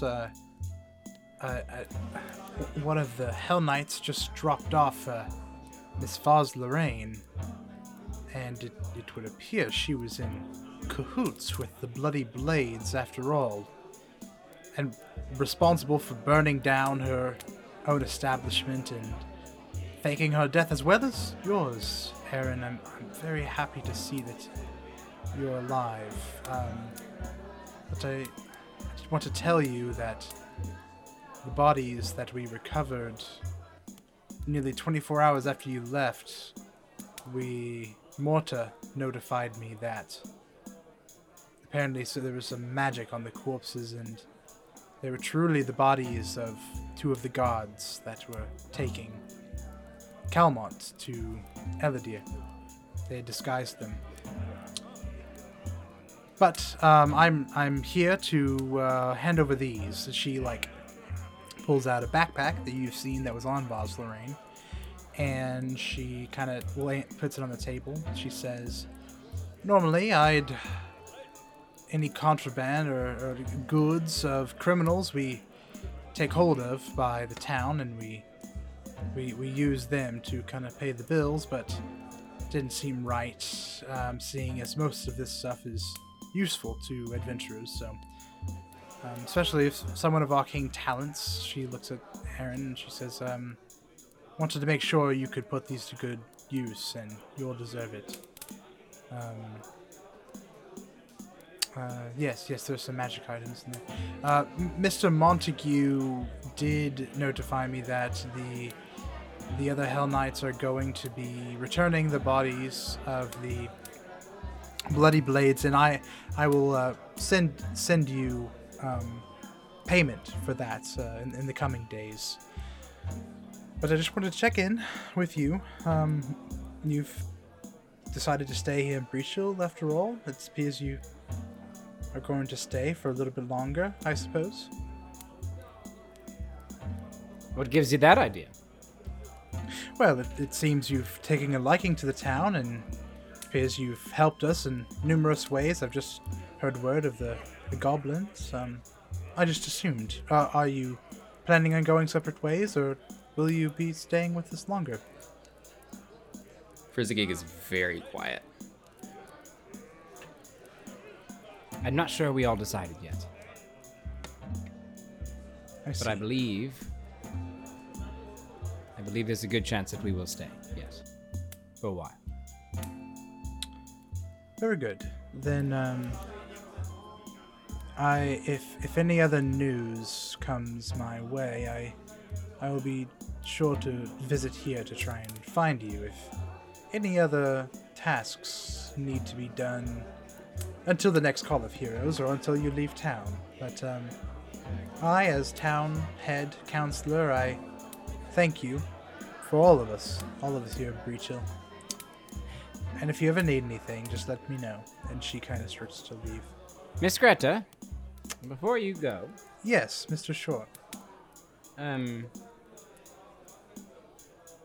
couple of things, and I'm so sorry to bring up business, but was it you who we talked about payment for the guards and taking care of the gang? About what? Getting head, like we got She like said 50 she bucks a would. head. Yeah, right? she- You had she said just she said was in the. Oh, she. payment. I'm Oh, sorry. yeah. Forgive me. I was thinking then. My head was. Oh, were you sorry. not listening to me when I was? I was wanting to ask. We never do, Chance. Holy shit! I know that I'll be here for a few days, and I mean, obviously, it doesn't have to be tonight. But I've two questions for you. One, is there a Mister Oh my god! in your life? So you were saying that? Yeah. No. And are you free for dinner sometime this week? Her face gets she blushes a little bit, just a little bit. Aaron blushes a lot. She says, yes, I am free most evenings. Is there something you need to discuss? Payments to your party? Or? There is something I would like to discuss, if that's okay. Are you free maybe real day? Evening, 6 o'clock? I will need to check my schedule. But yes, I will have my people call your people. See you there. Man, we've been over here just trying to like Claire and Alec and Vaz and When we Aaron, had and we no missed the real clue. one. It's been there all along. Oh my gosh. We have a How could we contract be so with her foolish? ancestor's name on it. Yeah, or he's just trying to get necessarily. information because he's Yeah, a yeah. snake. Because I'm a snake. I mean, two birds, one stone, right? Okay, Two so birds, that one happens. bone, more or less. Aaron, Two birds, one bone. Aaron, just give me a basic Arcana check as you pilfer through Vaz's goods. Pilfering. 26. Okay, that'll do it. I'll do. I think two birds, one bone is in the running for the funniest thing that- we've ever said on this podcast. That's the name. That's the name of the episode where they talk. Two birds, one bone. Two birds, one bone. That's a t-shirt. Much better than I'll take care of these monkeys. Take care of these monkeys. Holy shit!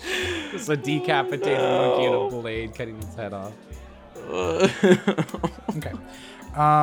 Okay. Aaron, you find a +1 dagger. Hey. Most excellent. Find a +1 dagger. And You find. Oh, here we go. +1 dagger. You find 1 scroll of sleep. and A scroll of true strike. and A scroll of acid arrow. and A scroll of false life. yeah, I'm getting scrolls. And A scroll of obscuring mist. and A scroll of touch of idiocy. and And a scroll of, I believe it's recall memory or like imprint memory. wow, Scroll City. And What was that last one? Recall of- memory. Yeah, Recall recall memory. And that's all. You could probably use that one, Urkel. Recall memory. Sorry, it's- short-term memory. It's object memory. Oh, yeah, that's much better then. I forgot that you just If- told me that you get spied on, and I'm gonna ask you again. If Do you get spied on? if the object is war, Urkel remembers everything. I know my place. It is time you learn yours. My time This in the time- military. At this time, you guys gonna Love the continue your war. chat. You talk for the next few hours or so. Eventually, you guys split up for the evening. We're gonna follow Urkel as he makes his way through the streets and approaches a familiar house and knocks on the door. Hello? I'm coming. And eventually the door is unbolted, and we see the 7-foot tall Tiberius Ulfnod open the door. And he says, Urkel, my boy, what are you doing? What are you doing this late? I was about ready for bed. Hi. Mind if I come in for a moment? Sure. Sorry, place is a mess. And you go in and nothing's been untouched from where it was. Everything was last. It's fine. It's the same. Yeah, and he, kind of comes over and he's sitting at his fireplace. He sits down. I go ahead and Urkel kind of looks around again. There's all those trophies all over the house. Yeah. His Yeah. ruined greatsword is over the mantle. Sat down in the giant leather chair opposite Tiberius, and so I talked about your sword today. I remember that when I was a boy. Did you now? Well, Yeah. I haven't used her in some time now. Yeah, I remember that thing you told me one time about the power of the man holding the sword, and I don't know. It's not the power of the sword, but the power of the man behind the sword. I believe it was. That's right. Been on the road a little bit, Dad. Oh. Got something I think you might be interested in. I take off my bag and I ruffle through it a little bit and just grab kind of the wrapped up, nasty Barghest head. So I unwrap it and say, have you seen one of these before? Good God, son. Is that It's- the head of a goblin god? It's the, you remember that fine lady I told you about, in the military that I lost? I'm pretty sure this is the thing that got her. And I killed it. We killed it. At this point, you're both standing, and he's kind of taking the head and is admiring it, just checking to see if it's not a trick, Yeah. And he looks at you, and you just see he's stunned. You just see in his eyes that and he kind of his shoulders kind of slump, and he kind of drops his arms, and he lets go of the head, and it kind of rolls on the ground. And he kind of walks over to you and just gives you a huge burly embrace. Very quick though. The moment before I grab him back. Okay. Before it sets in, he kind of lets go and says, "My boy, you've grown."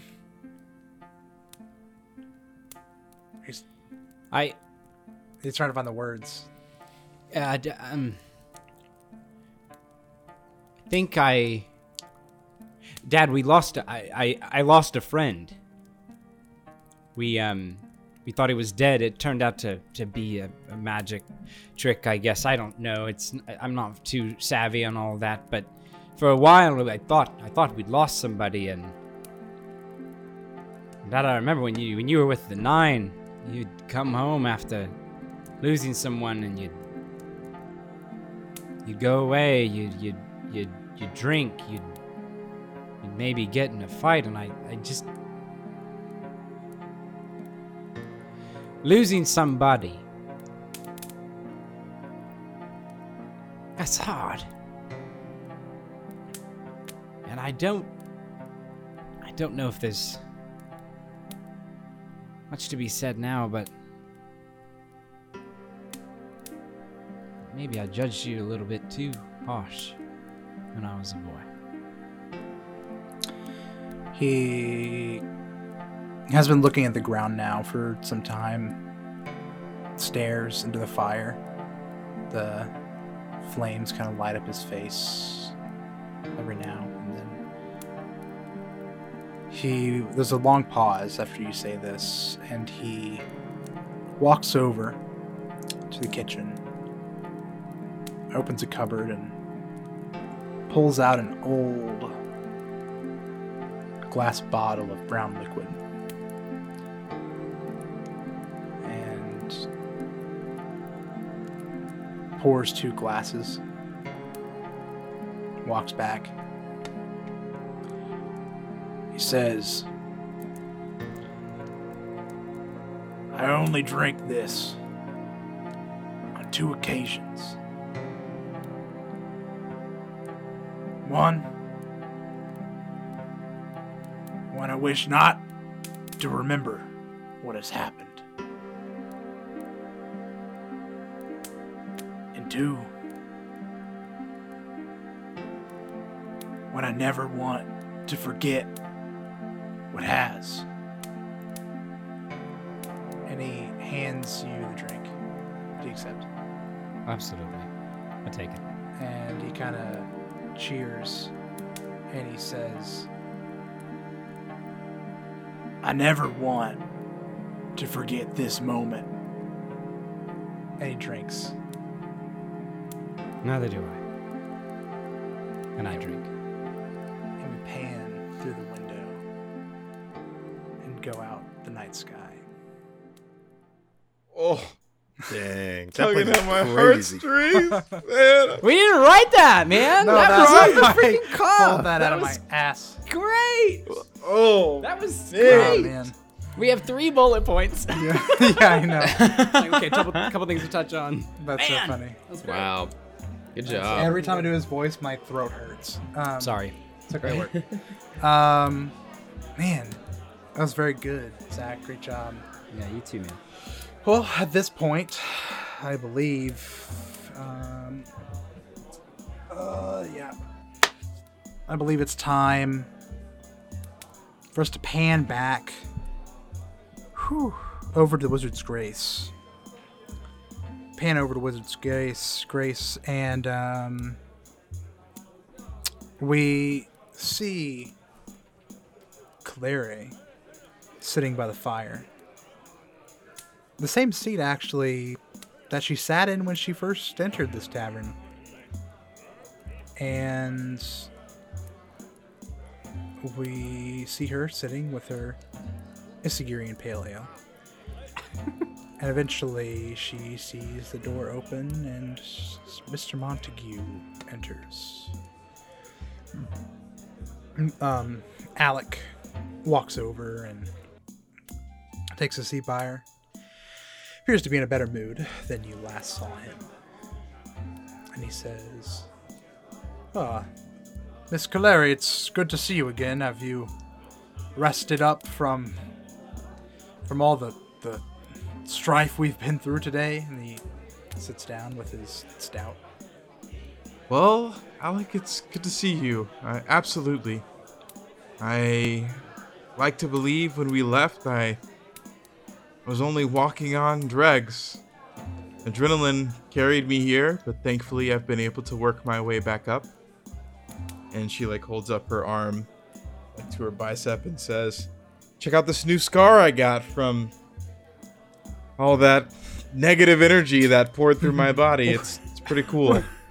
He says, haha, that's nothing. Have you seen this? And he like kind of pulls down part of his shirt and revealing a giant scar Ooh. that goes down his like from his like top of his neck down to like his chest, you know.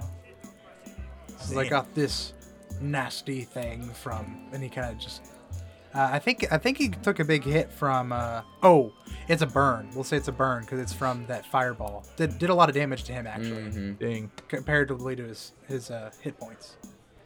Says, yes, that nasty monkey did quite some damage. So bad. Nasty monkey. Did quite the damage to me with that fireball, but I killed that monkey, one of his friends. You just can't escape it. He's loving it. I'm just pandering to Rami's. It's so funny. Kill that monkey. Oh my gosh. Well, Alec, that's quite the Medal of Honor you got there. Says, yes. Well, you fought valiantly. I have to agree. I do not wish to spar with you again. I know you will defeat me this time. It was you who, although you'd never dealt the killing blow to that Bargist, that you did most of the damage. I saw you gut his intestines. Frizzgate got the last hit. He deserves all the glory. Yes. He's not there to defend himself. Yes, but alas, I will say, had not you and the others been there, I would have met my untimely end.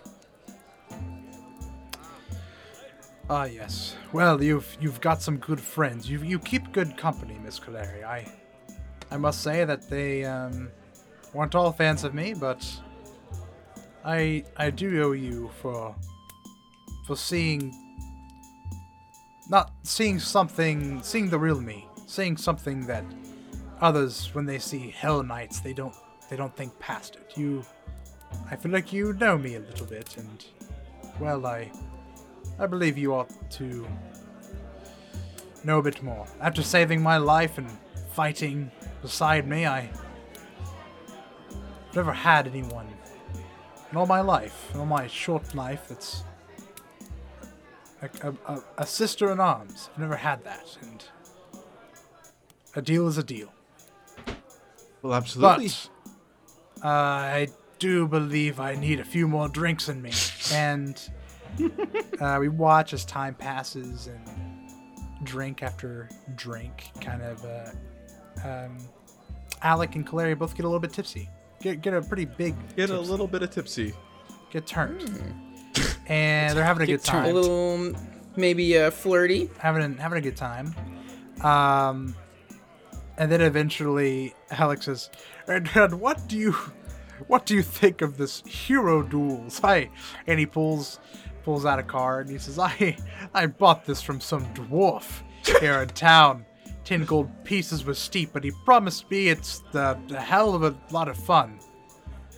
Says I got the strong warrior, this Dura stout arm.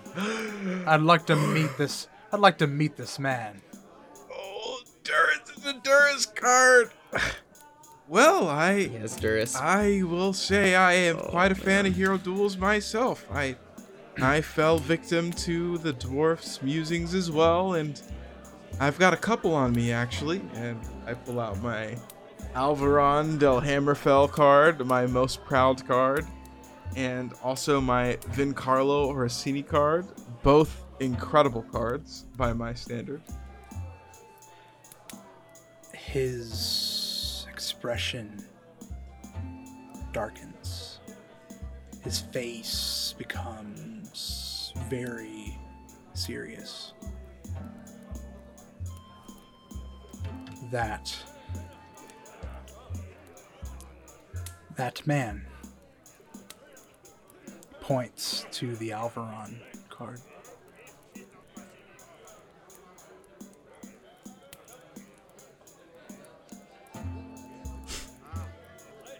What? I don't know much about him. I know he's king of the high city. When I was a child, I dreamt every night of killing that man. But why? To everyone else, he was a savior. A champion sent from the gods to save our world. But to me, well, he destroyed mine. We fade away from the tavern. And now we are in an elaborate hall with crimson rugs and gold and silver decorations. Frescoes line the ceilings of famous battles. But in this hall, we see a small squad of Hell Knights, Order of the Nail, standing outside a gigantic door. Behind these Hell Knights, we see a man in fine black clothing. And behind his legs, we see a young boy. The man crouches down to eye level with the boy and grins ear to ear. Now you mustn't be so scared. All of the devils are gone from this place now. The heroes have killed them all. The boy nods sheepishly, but still looks around the room nervously. Stalgrim, I believe they're ready for us, says a man in the most impressive armor. Yes, of course, sir. The man stands up as two guards open the great doors, revealing an enormous throne room. Now, Alec, be a good man and wait here. I'll be right back. The Hell Knights and the man enter, and then the guards close the door behind them. A young Alec now stands alone in the large hallway. He runs over to the door and peeks through a crack into the throne room.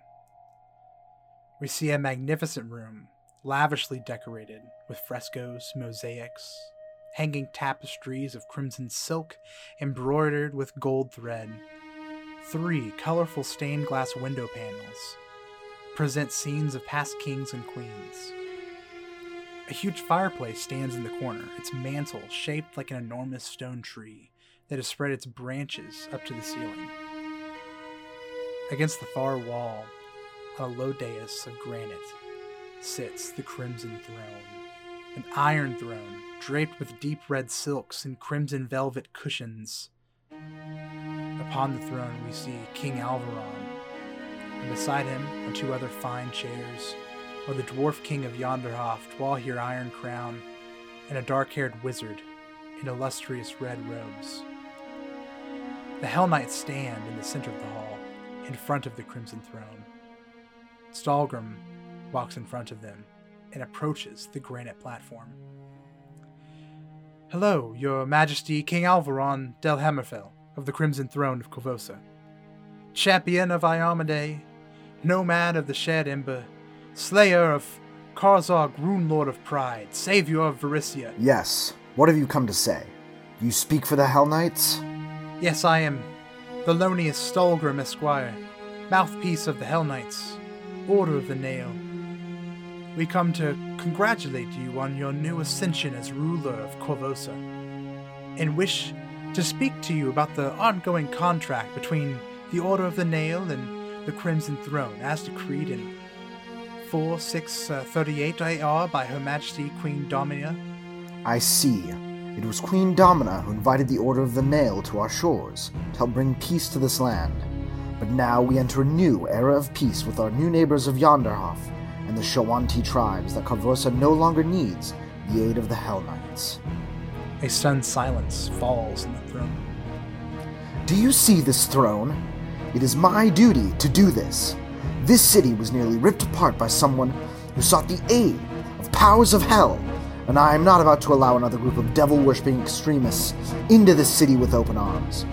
The time of the Order of the Nail in Corvosa is over. This peace will not last forever. When those Shoanti dogs and dwarves get greedy and power-hungry, they will turn on you like the savages they are. It is only us who value true law to keep the people safe. I will not stand for you to insult my friends in my own throne room. Take your men and go back to Cheliax where you belong. That is my final decree. The Hell Knights and Thelonious turn to exit the throne room quickly. Alec steps away from the doors right before they fly open, and the Hell Knights march away. Thelonious motions for Alec to follow. We fade back to the Wizard's Grace to see a distraught Alec sitting across from Kaleri. He did not know what he had done. The king sent us away from Citadel Vraid back to our homeland. But no one could have predicted what the House of Thrune did next. Our view shifts again from the tavern to the bedroom of a noble child. We see a young Alec fast asleep in a large bed. There's a slam, and he starts awake. Thelonious enters the room frantically, walking over to Alec. Son, we need to go. Get your things. Where are we going, Father? A last-minute holiday. Now just get the essentials. Alec grabs his bag and starts stuffing it with clothes. He looks around and grabs a Hell Knight action figure and stuffs it deep in his pocket. Alec rushes out of the room to join his father and mother, a beautiful Chelish woman, downstairs. Alright, let's be off. We follow Alec and his parents through the dark and quiet city streets. Eventually, they make their way through a narrow alley and end at a hidden dock. A small dinghy is tied to a peg at the end of the dock, where a man stands waiting. Alec, please wait here. Your mother and we will speak with this man alone. Alec nods and stays in the shadows. Thelonious and his wife walk out to the pier to meet the man. But they're too far away for Alec to hear anything they're saying. He watches nervously as the adults talk, holding on to his Hell Knight action figure. When he notices other figures stepping out from behind stacks of crates, 4 Hell Knights make their way with swords drawn towards his parents. Father! Thelonious turns as the sword comes down. Alec drops his bag and watches as the sword runs through his father. Alec, run! Alec darts. He runs faster than he ever has in his entire life. He hears the sound of clanky plate-mail behind him. Shouts of scary men from all around him, but all he can focus on is running. Time forgets Alec as he dashes through the city streets.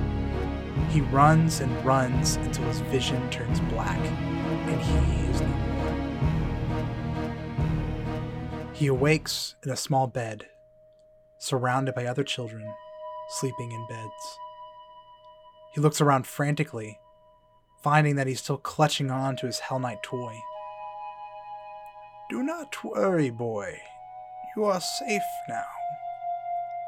We see an older woman in black robes sitting by his bed in the candlelight. We found you outside in the streets. You would have nearly froze to death if we would have found you any later. Where are your parents? Alex starts to sob into his shirt. I see. Do not worry, boy. We here, worshippers of the Prince of Darkness, look after children just like you. Do not worry, boy. We will take good care of you. The scene shifts back to the Wizard's Grace. A line of tears run down Alec's face as he stares down at the table. He quietly picks up his glasses and takes a long drink of ale. He finishes the entire glass and sets it down. There's a long pause. Forgive me, Miss Kaleri. It appears I've embarrassed myself. He wipes away tears. Alec, Alec, I don't know what to say. I'm so sorry. I know what it's like to lose your parents. And I know what it's like to feel alone. But that doesn't change the pain. It's okay. I understand.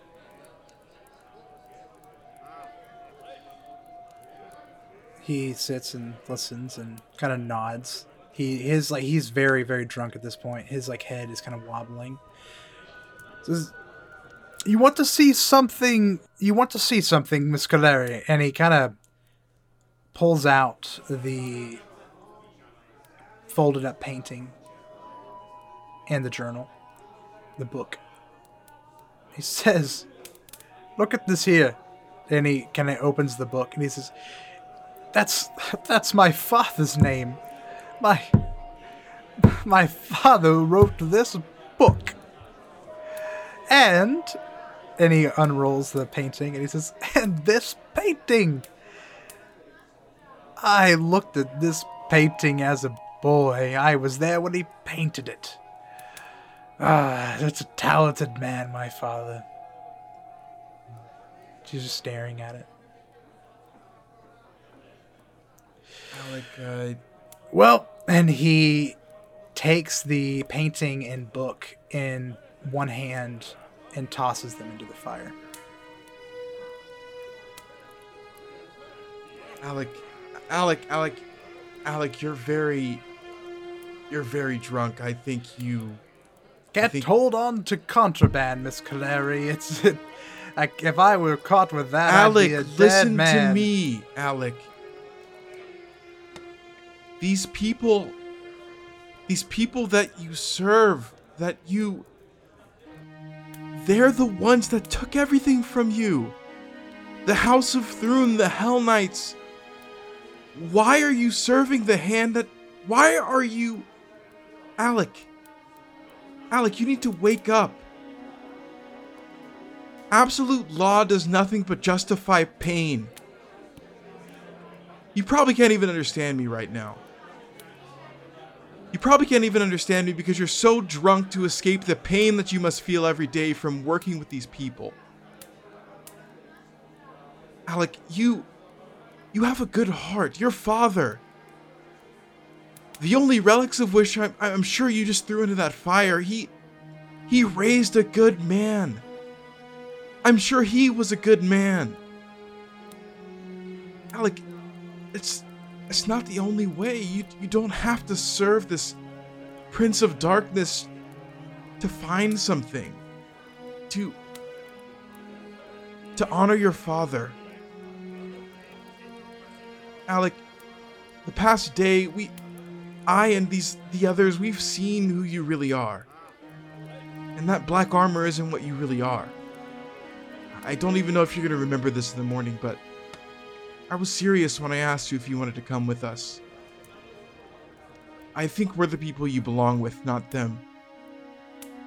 We're not going to take everything from you and pretend that we didn't. He listens to everything you say. He says,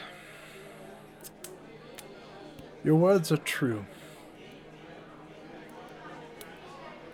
I am a split man. Alec Montague is a good, loyal Hell Knight in training.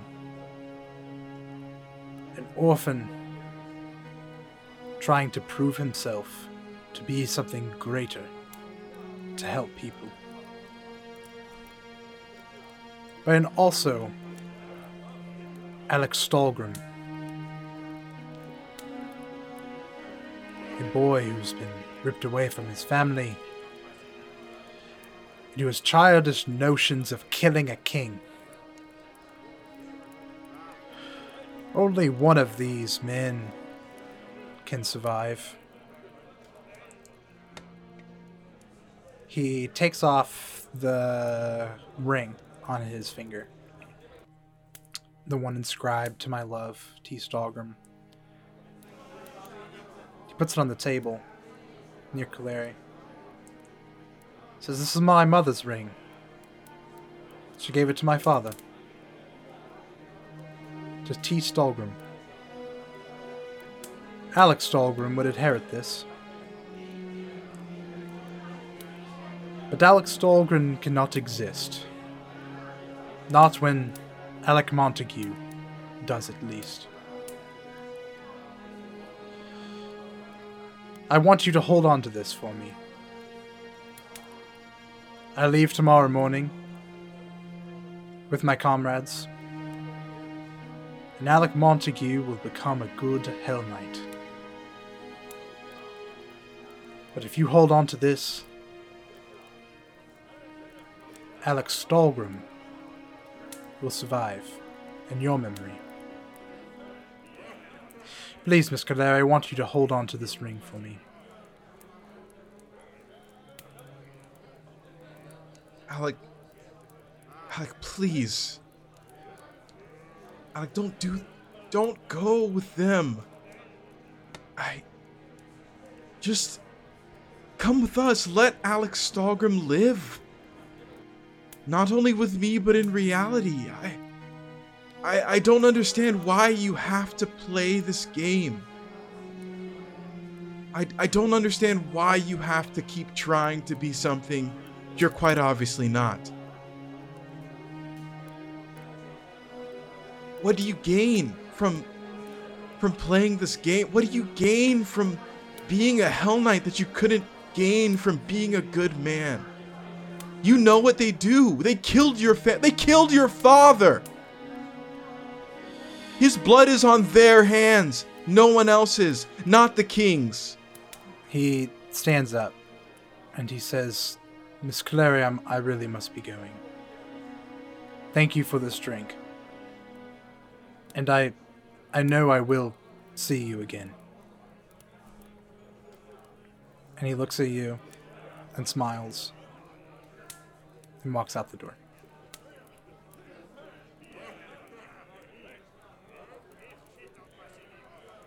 Larry punches the bar. Takes the ring. Grabs a piece of string from her bag. Ties a loop around it. Puts it on her shoulder. Ties it to her shoulder. And kind of just slumps. Defeated. And stares at the fire. Let's fucking go. Man. Damn, bro. Man. Woo. Man. Fucking Hell Knights, dude. Man, was so that a hot heavy, date or man. what? Man. Freaking Hell Knights, dude. He's brainwashed kid.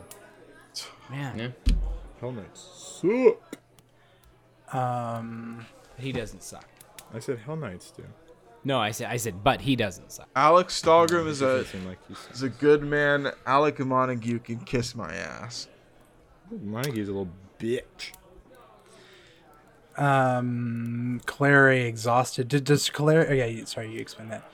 Clary exhausted. Heads up. To her bed. Their bedroom. Sits, and she pulls out that. I imagine she pulls out that keystone. That fragment of her past, this charm that she saw in her mother's quiver. She studies it. She's still very tipsy, very hazy. She looks at it, turns in her head. She sees the engravings of Kedifis, her house god. But we see there's an inscription. An inscription in Mwangi.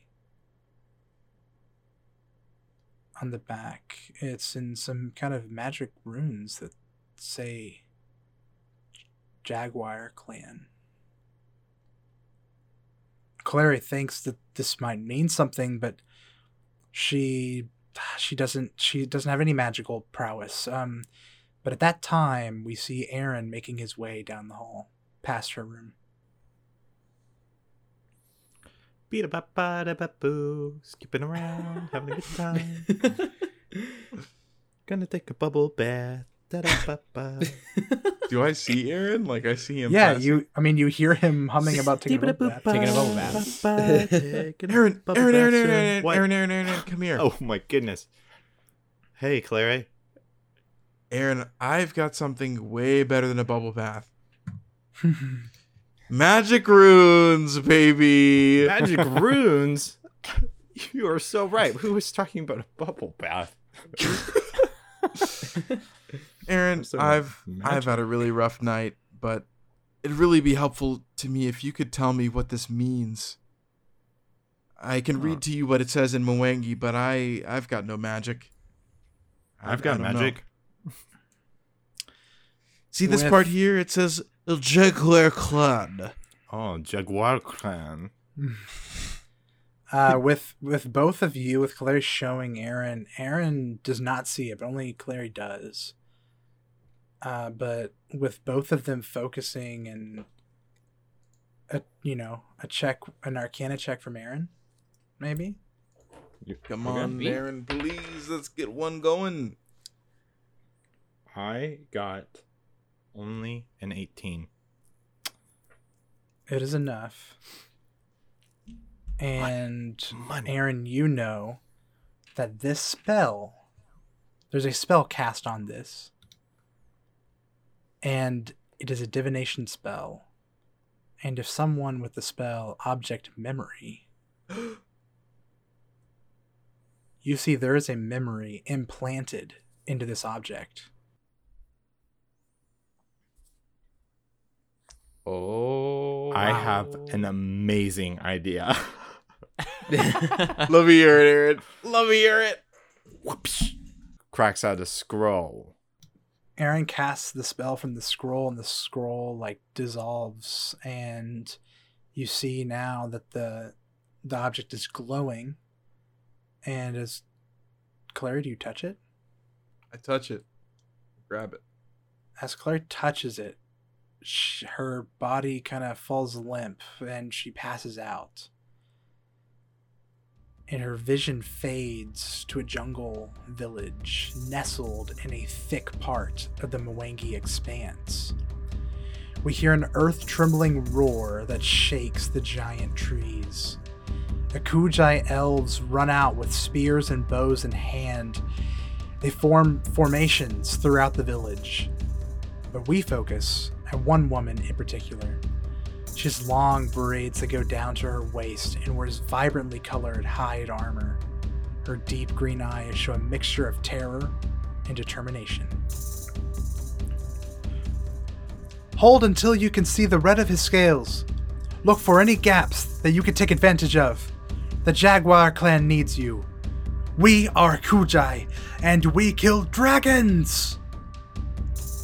She lets out a tribal war cry, and all the others repeat this phrase. We are Kujai, and we kill dragons. We are Kujai, and we kill dragons. She takes off into the woods at an incredible speed. She darts through the foliage as quick as a cat. But we see another figure catching up to her. Clary's father catches up to the woman sprinting, with spear in hand. Please tell me you are not hunting alone, my love. He is not after our village, Camille. He seeks one thing, and I will not let him have it. I must face this alone. No, Shafira. We are bonded. I will be with you until the very end. The two elves match speed and shoot off into the dense jungle toward the sound of the approaching dragon. A giant shadow swoops overhead as Shafira and Camille race up the giant trees and begin jumping from branches and swinging on vines in an attempt to follow the large shadow as it passes over the jungle.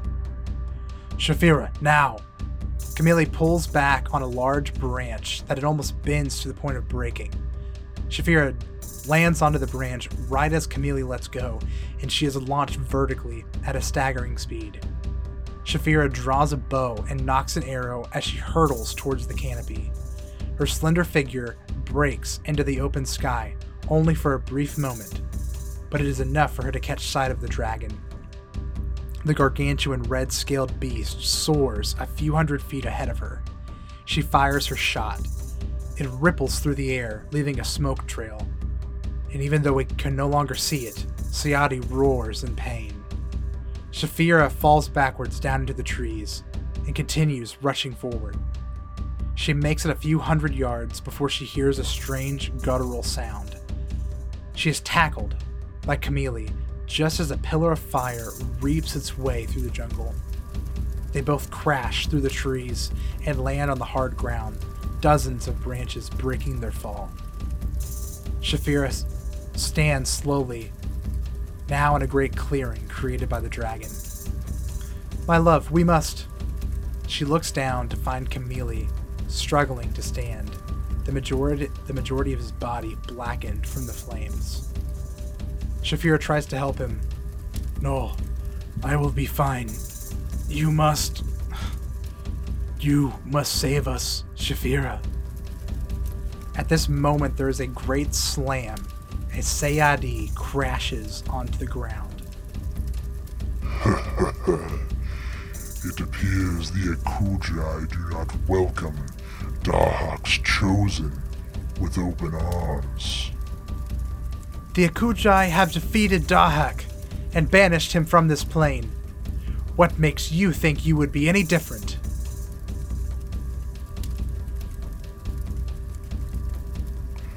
I am Sayadi, chosen of the dragon god Dahak, harbinger of the Age of Ashes. And I will kill every last one of you Ikujai. Unless you give me what I've come for. Sayadi focuses on Shafira, and she quickly looks behind her, looking at her quiver on the hanging keystone. Hand over the keystone, and I will let your people live today. "Never. The Akujai do not make deals with dragons." Shafira spits. Very well then. You will all burn! Sayadi opens his maw and unleashes a giant cone of fire. Shafira barely dodges it into the nearby brush. You think you can hide from me? Sayadi swats at the brush and uproots it in one swipe, but Shafira is not to be seen. Immediately, from above, a giant jaguar pounces from the tree line onto Sayadi. It reeks its massive claws over his face and neck, penetrating his thick scales. Blood goes flying as Sayadi flails in hatred. The jaguar lands on the ground and readies to pounce for another attack, but it's too late. Sayadi's tail comes from a blind spot and launches the jaguar into a large, sharp rock. The jaguar is impaled by the massive rock and slowly begins to transform. Shafira crumples onto the ground below, gushing blood from a massive wound in her side. Sayadi approaches, laughing, blood still pouring from his face. Shafira pulls the keystone loose and tosses it on the ground in front of her. "Take it. Just don't hurt my people." Sayadi picks up the small arrowhead. I don't think I will.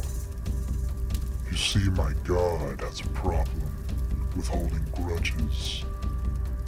And you Akujai must be punished for what you did to him so very long ago. I will give you a gift. I will let you live. Long enough for you to watch your people burn. The dragon takes off into the air and makes his way towards the village. Camille staggers over to Shafira. "My love, we must..." "No. I'm dead. Find our children and run, my love." Camille holds his head to Shafira's and then takes off, stumbling through the jungle.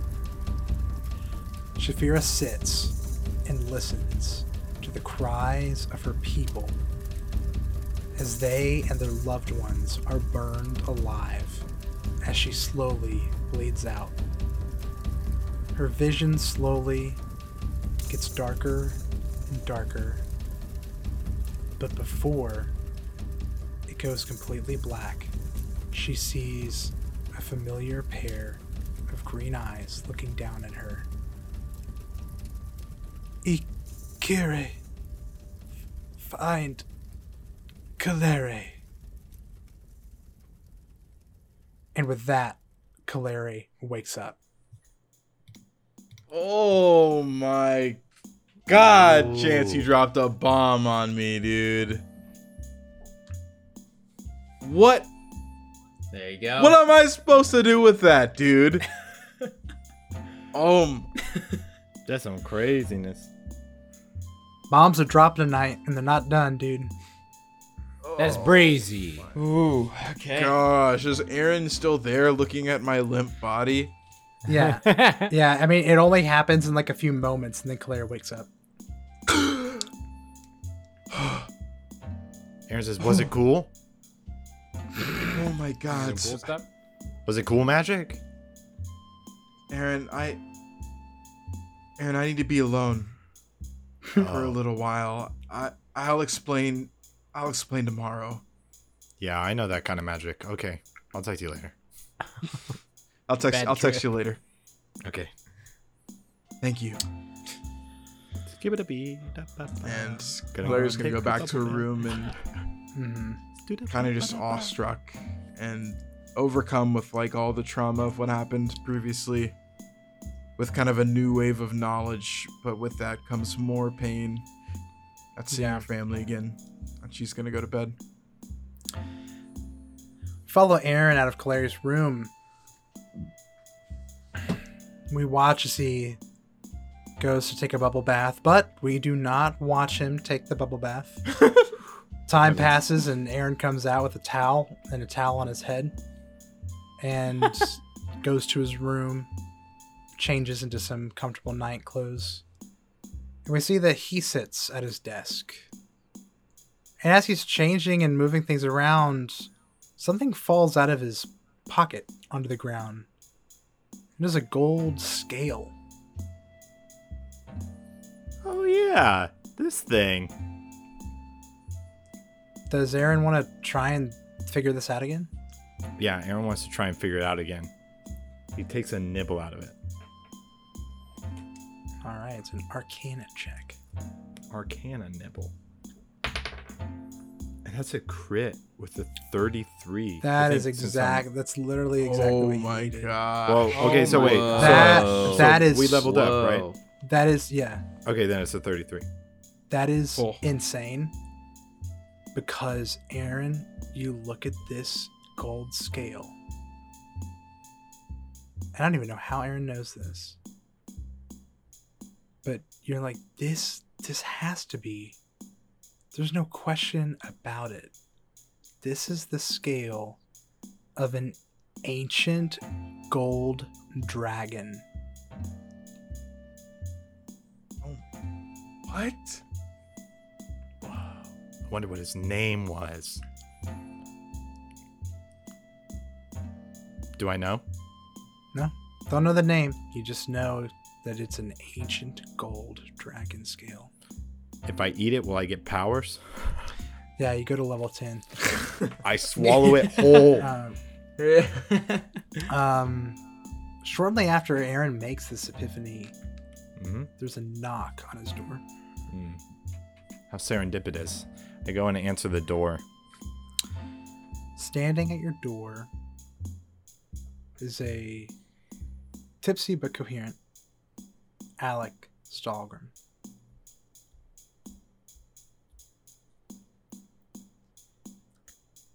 Hey, Alec. Says, hello, Aaron. I only mean to be brief. I don't mean to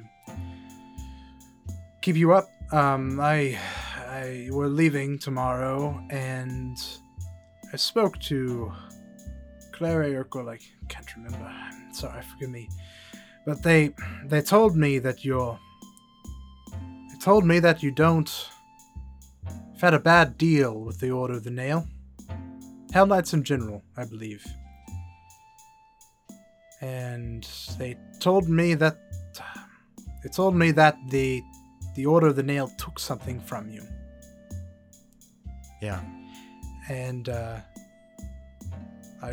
sorry that I had to take your contraband from you, and I'm sure you're just trying to piece things back together. And to be honest, at this point, there's so many dead ends with these Order of the Nail. They're probably dead or the hiding or whatnot, but I wanted to give you something that might help. I don't know. The man I spoke about earlier, that Lucian Vote, is a man that's eluded our grasp many times, and well, I found a painting of his, a portrait that he had put over another portrait. This man's a dangerous man. He was sent, I can tell you this, he was sent to Citadel Alterin as punishment. He committed crimes, took things a little too far, it appears, and was punished, and from my understanding, he made himself lictor of Citadel Alterin when all power of the Hell Knight Order of the Nail had gone out. Propped himself up as some kind of leader. But technically, this is not contraband, so I wanted you to have it. It might be a clue of something. I'm terribly sorry. I look ridiculous, I'm sure. I must be going. I'm sorry to have bothered you. And he kind of just holds out the rolled up painting. Aaron grabs it and takes it into his hand. Hmm. And then he says, Alec, what are you doing? Why are you with them if you're helping us? Why are you helping us if you're with them? What's going on? Who do you want to be? I just spoke about this with Kalari. She's pretty great, huh? Yeah, she's pretty cool. Yes, Miss Kalari is a good friend. I would call her a friend at this point. I don't know, Aaron. I'm doing what I think is best. I'm trying to do good in this world, and I cling to the law. It makes sense in my mind. The law just makes sense. And I'm doing my best. Have a good night. And he kind of walks out. Good night, Alec. I close the door and I say, that guy wasn't as bad as I thought he was. Hey, that's all I've been working for. That's all I've He been seems working like a pretty good guy. Not too bad. I don't know about his decisions, but he seemed like a good guy. Aaron I'll figure it out. kind of walks over and sits at the desk and lays the rolled up painting down, and well, I guess you better look at it. Aaron undoes the painting and kind of spreads it out,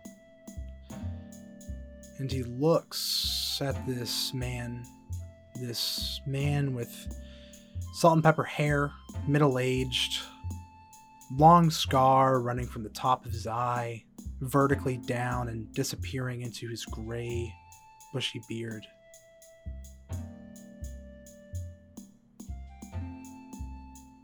And there he is, laying down on the ground, on the cobblestone. He's laying down on the ground. His vision goes black, white, black. His head hurts. His head hurts so bad. He looks around and sees other people lying there. Looks up again. His head still stinging, his ears ringing. He looks up, and looking down on him, in ebony armor, is a man, salt and pepper hair, a long vertical scar disappearing into a bushy gray beard. Aaron watches helplessly as the man tugs on his necklace and pulls the dark crystal from his chest and walks away. Aaron's vision goes black, and suddenly Aaron is lying on the floor in a cold sweat of his bedroom. He looks around. No one's there. He's just in his bedroom. Stands up and looks back at the painting. This is the man that stole from him. The fake lictor Lucian Vogt. And we pan away from his window. Yo, what the fuck? We got him. Ladies and gentlemen, We got him. he's dead. There's He's as good as A dead. big answer. You're done. You're done. Mr. Vogt. We pan down from Aaron's window and watch as Urkel walks into the bar. It's the tavern. It's very late. It's like 1:30 in real life right now. 2:30 for 2:30 for the East. Fucking- Oh, It's man. 2:30 for Oh my gosh. in the east. Urkel walks in exhausted, but feeling good after that talk with his dad. It's always weird, but I think he feels good. We see Trinil say, "Oh, Mr. Urkel? Mr. Urkel Short?" Hello, good evening, Trinil. How are you doing?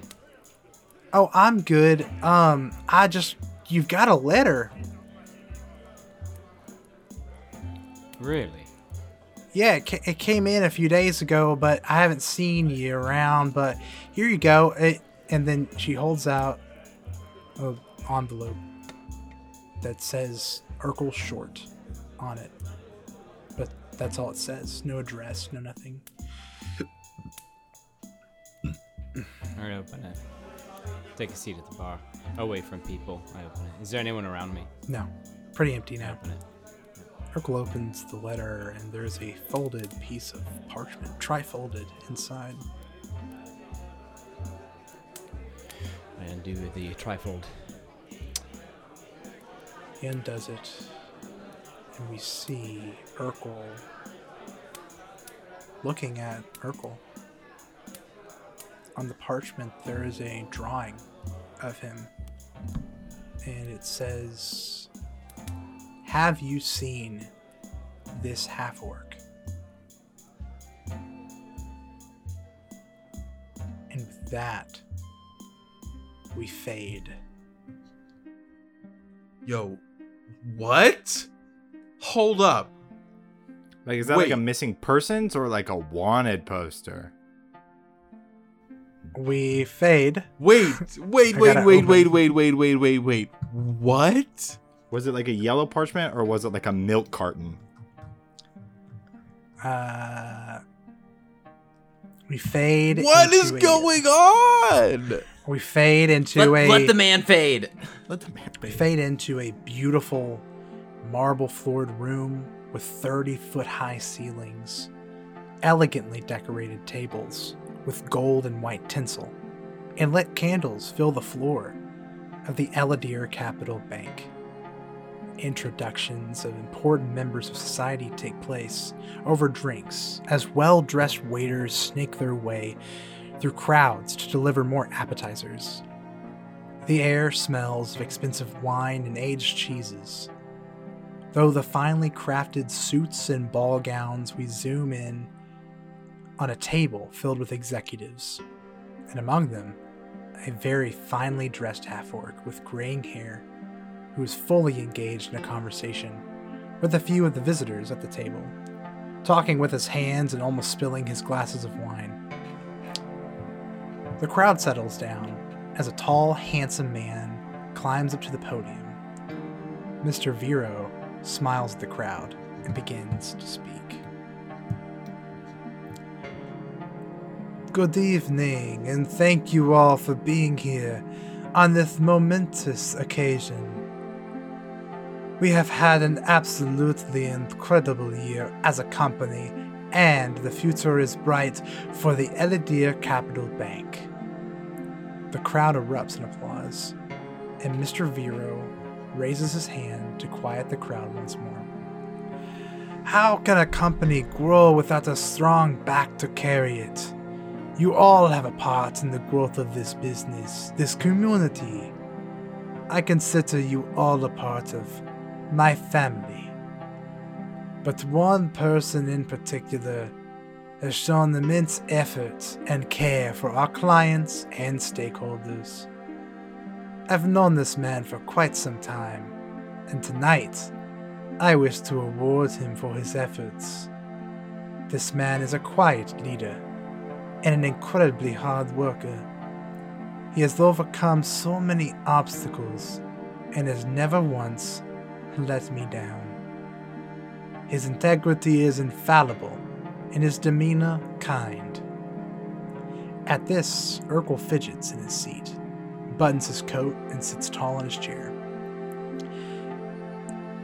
It is my pleasure to promote and announce Mr. Dominic as the new executive of the Bank of Operations and Finance Planning.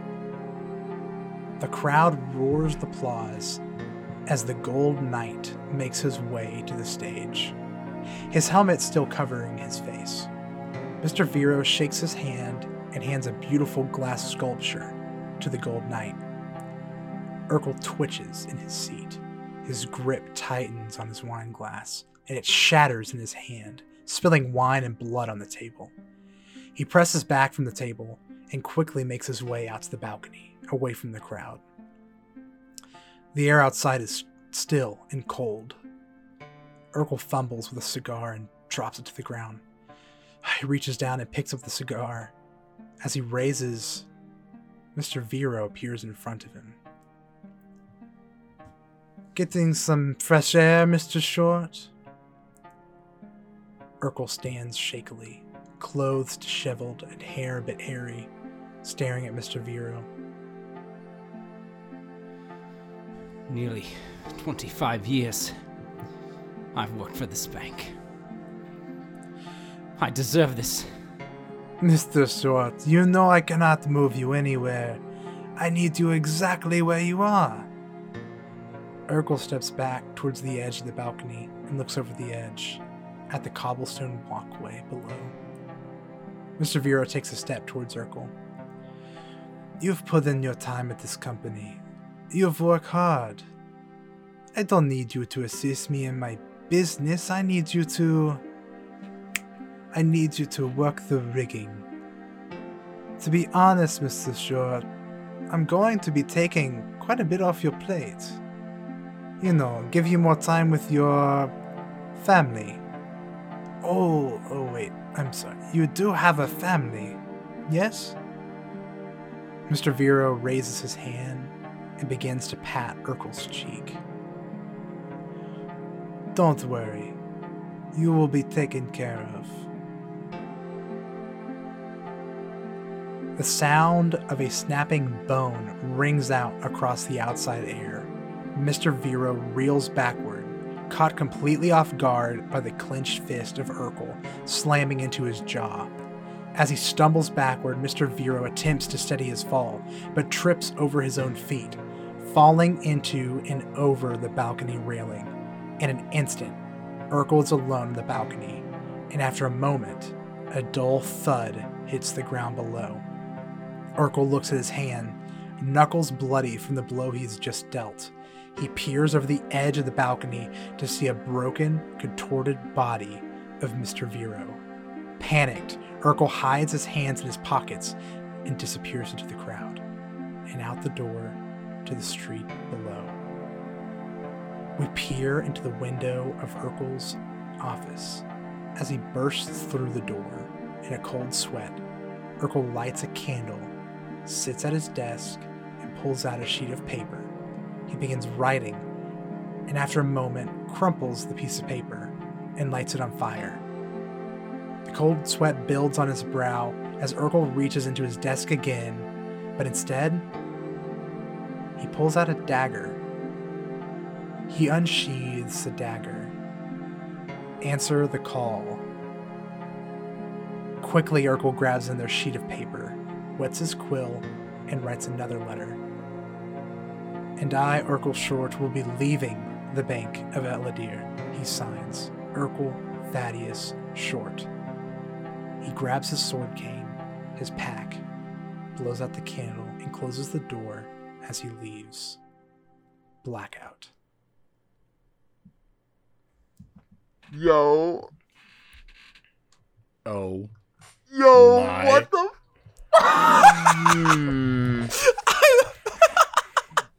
Bloody Knuckles himself. Dude. What? Chance, I don't know if you timed that, but the music. We're not done. I know we're not done. done. Okay, we're not done. We're not done Crazy. because we pan out of Urkel's view, watching himself, looking at himself in this photo. He crumples the parchment and throws it in the fire. He marches briskly up the stairs of the Wizard's Grace and into his room and closes the door. But we pan from his shut door, from Caleri's shut door, from Aaron's shut door, and finally, we pan to Frizzigig's shut door. We pan through it, and we see Frizzigig sleeping, with Lucy and Patricia at his side. But his face is fidgeting. Cold sweat is all over his face and chest. We pan into Frizzigig's head, and we witness the nightmare that he is having. Frizzigig stares out from a cramped space. He can hardly see anything but dark figures running and screaming. But everything seems familiar to him somehow. He's lying on his stomach, and he feels the hard ground beneath his belly. He crawls forward, trying to get a better picture of what's going on. His vision improves, and now sees that he's in Gimgash. He watches as goblins run from... That's right, the heroes. They're attacking Gimgash. He looks around, scared, and he sees himself. Frizzigig watches as Frizzigig runs to town, throwing out chemical bombs at heroes. They explode, and fire, lightning, acid, and ice splash over all the heroes. They begin to retreat. But before they do, time starts to slow down. Frizzigig watches as Aldern deflects his bomb away. It sails through the air, and it's coming right for him. But he can't move. He can't move. He's terrified. He has to move, but he can't. The small bomb lands a foot away from his face. And then, white. Everything is white. Pain. Pain unimaginable. Frizzigig runs. He feels the wind stinging against his face, but everything else feels numb. Why can't he see? Why can't he feel his legs? His arms? Why does everything tingle so badly? He trips and lands on his face in the hard ground. Roll. He starts flailing helplessly, trying to get rid of the tingling sensation all over his body. He prays. He prays over and over to Desna. Why is he praying to Desna? He prays to Desna to heal him, pleading with the gods to save him from this torment. And then black. Nothing. Nothingness. He feels nothing, he hears nothing, sees nothing. But now he wakes up. But he can't see anything, only black. He tries to crawl out for help, but a terrifying croak escapes his lips. He tries again. He can't speak, all he can do is croak and sputter. He coughs horribly and feels a wetness on his hand that covered his mouth. He has to find someone who can help him. He runs until he can only walk. And then he walks and walks until he falls. He crawls and crawls until he can no longer move his body. He is cold. So cold. He is numb. He can feel nothing at all. Wait, what was that? People. He hears the sound of people talking. His heart beats out of his chest. He musters all the energy he can to get to his feet. He stumbles towards the people. Yes, finally, people. They sound excited. Their voices louder. Yes, they must see him. Their voices getting louder. They must be coming to help. Stop. Everything stops. Why did everything stop? His chest feels weird. He moves his hands to feel his chest, and his fingers find cold steel. Why are his hands so wet? What's going on? I'm scared. What's going on? I'm scared. I'm scared. What's going on? I'm scared. What's going on? I'm scared. What's going on? Frizzigig wakes up. Frizzigig wakes up in his room. Lucy and Patricia start awake. Are you okay, Frizzy?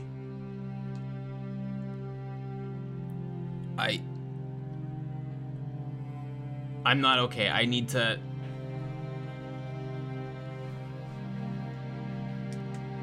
Chance, how far is that clearing? He can run there. Frizzigig says, stay. You two stay here, and he leaves.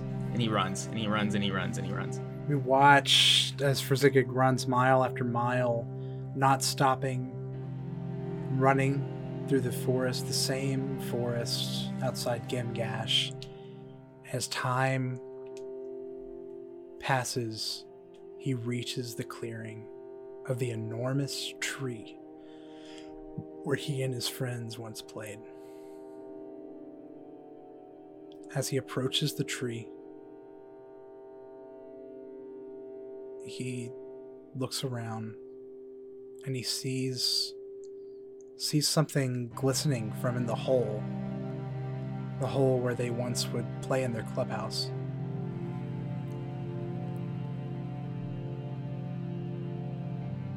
He reaches. He approaches it. Gets closer. He gets closer and he moves some leaves, some brush, and he pulls out from this hole, this foxhole, a glowing elixir with dried blood on it. The same one he gave Treazel 2 years ago.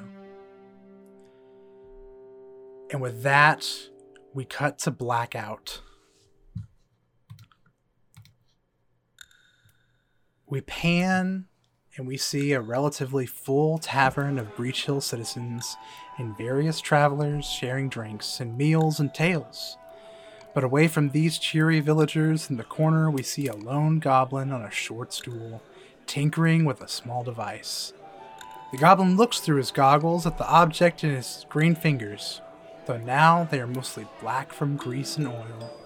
But as we take a closer look, we see that this is more than a device but a bomb. Frizzigig is not the only one working in solace in this tavern. We turn to a table nearby, where we see a middle-aged half-orc man about to write a letter.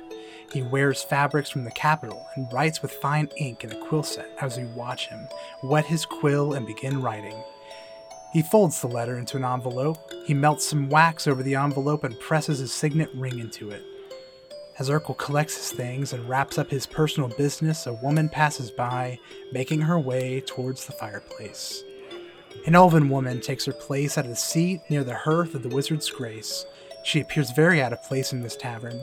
She wears garments made of furs and hides, and beside her rests a large greatsword against her chair. Her dark black hair is in braids on her almond-colored shoulders. A large scar from an old burn covers most of the side of her face. She pays no attention from the looks she's receiving from the villagers. She just stares at the roaring fire and the tavern's hearth.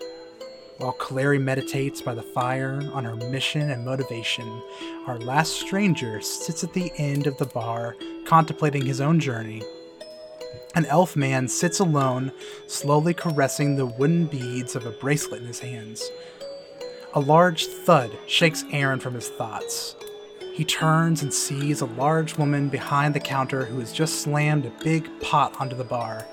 She has her hair pulled back into a bun and dons a stained apron and a large smile. Attention, beloved patrons of the Wizard's Grace. Today is the 1st of Ardis, which you all know that means it's time for another Call of Heroes. We watch as the townspeople cheer, and one by one our heroes stand and introduce themselves. They take their place at the bar. But we pan away from them and into the crowd of townspeople, to a table at the very back of the bar, where we see Bartram and the man in black sitting, watching from afar. So you're sure about them? Have I ever been wrong? Yes, our players are finally in place. It would appear this world's fate is now in their hands. Blackout. Wrap Season 1.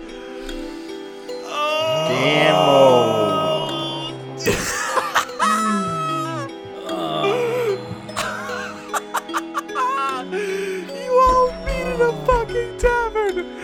Yes! You all meet in a fucking tavern.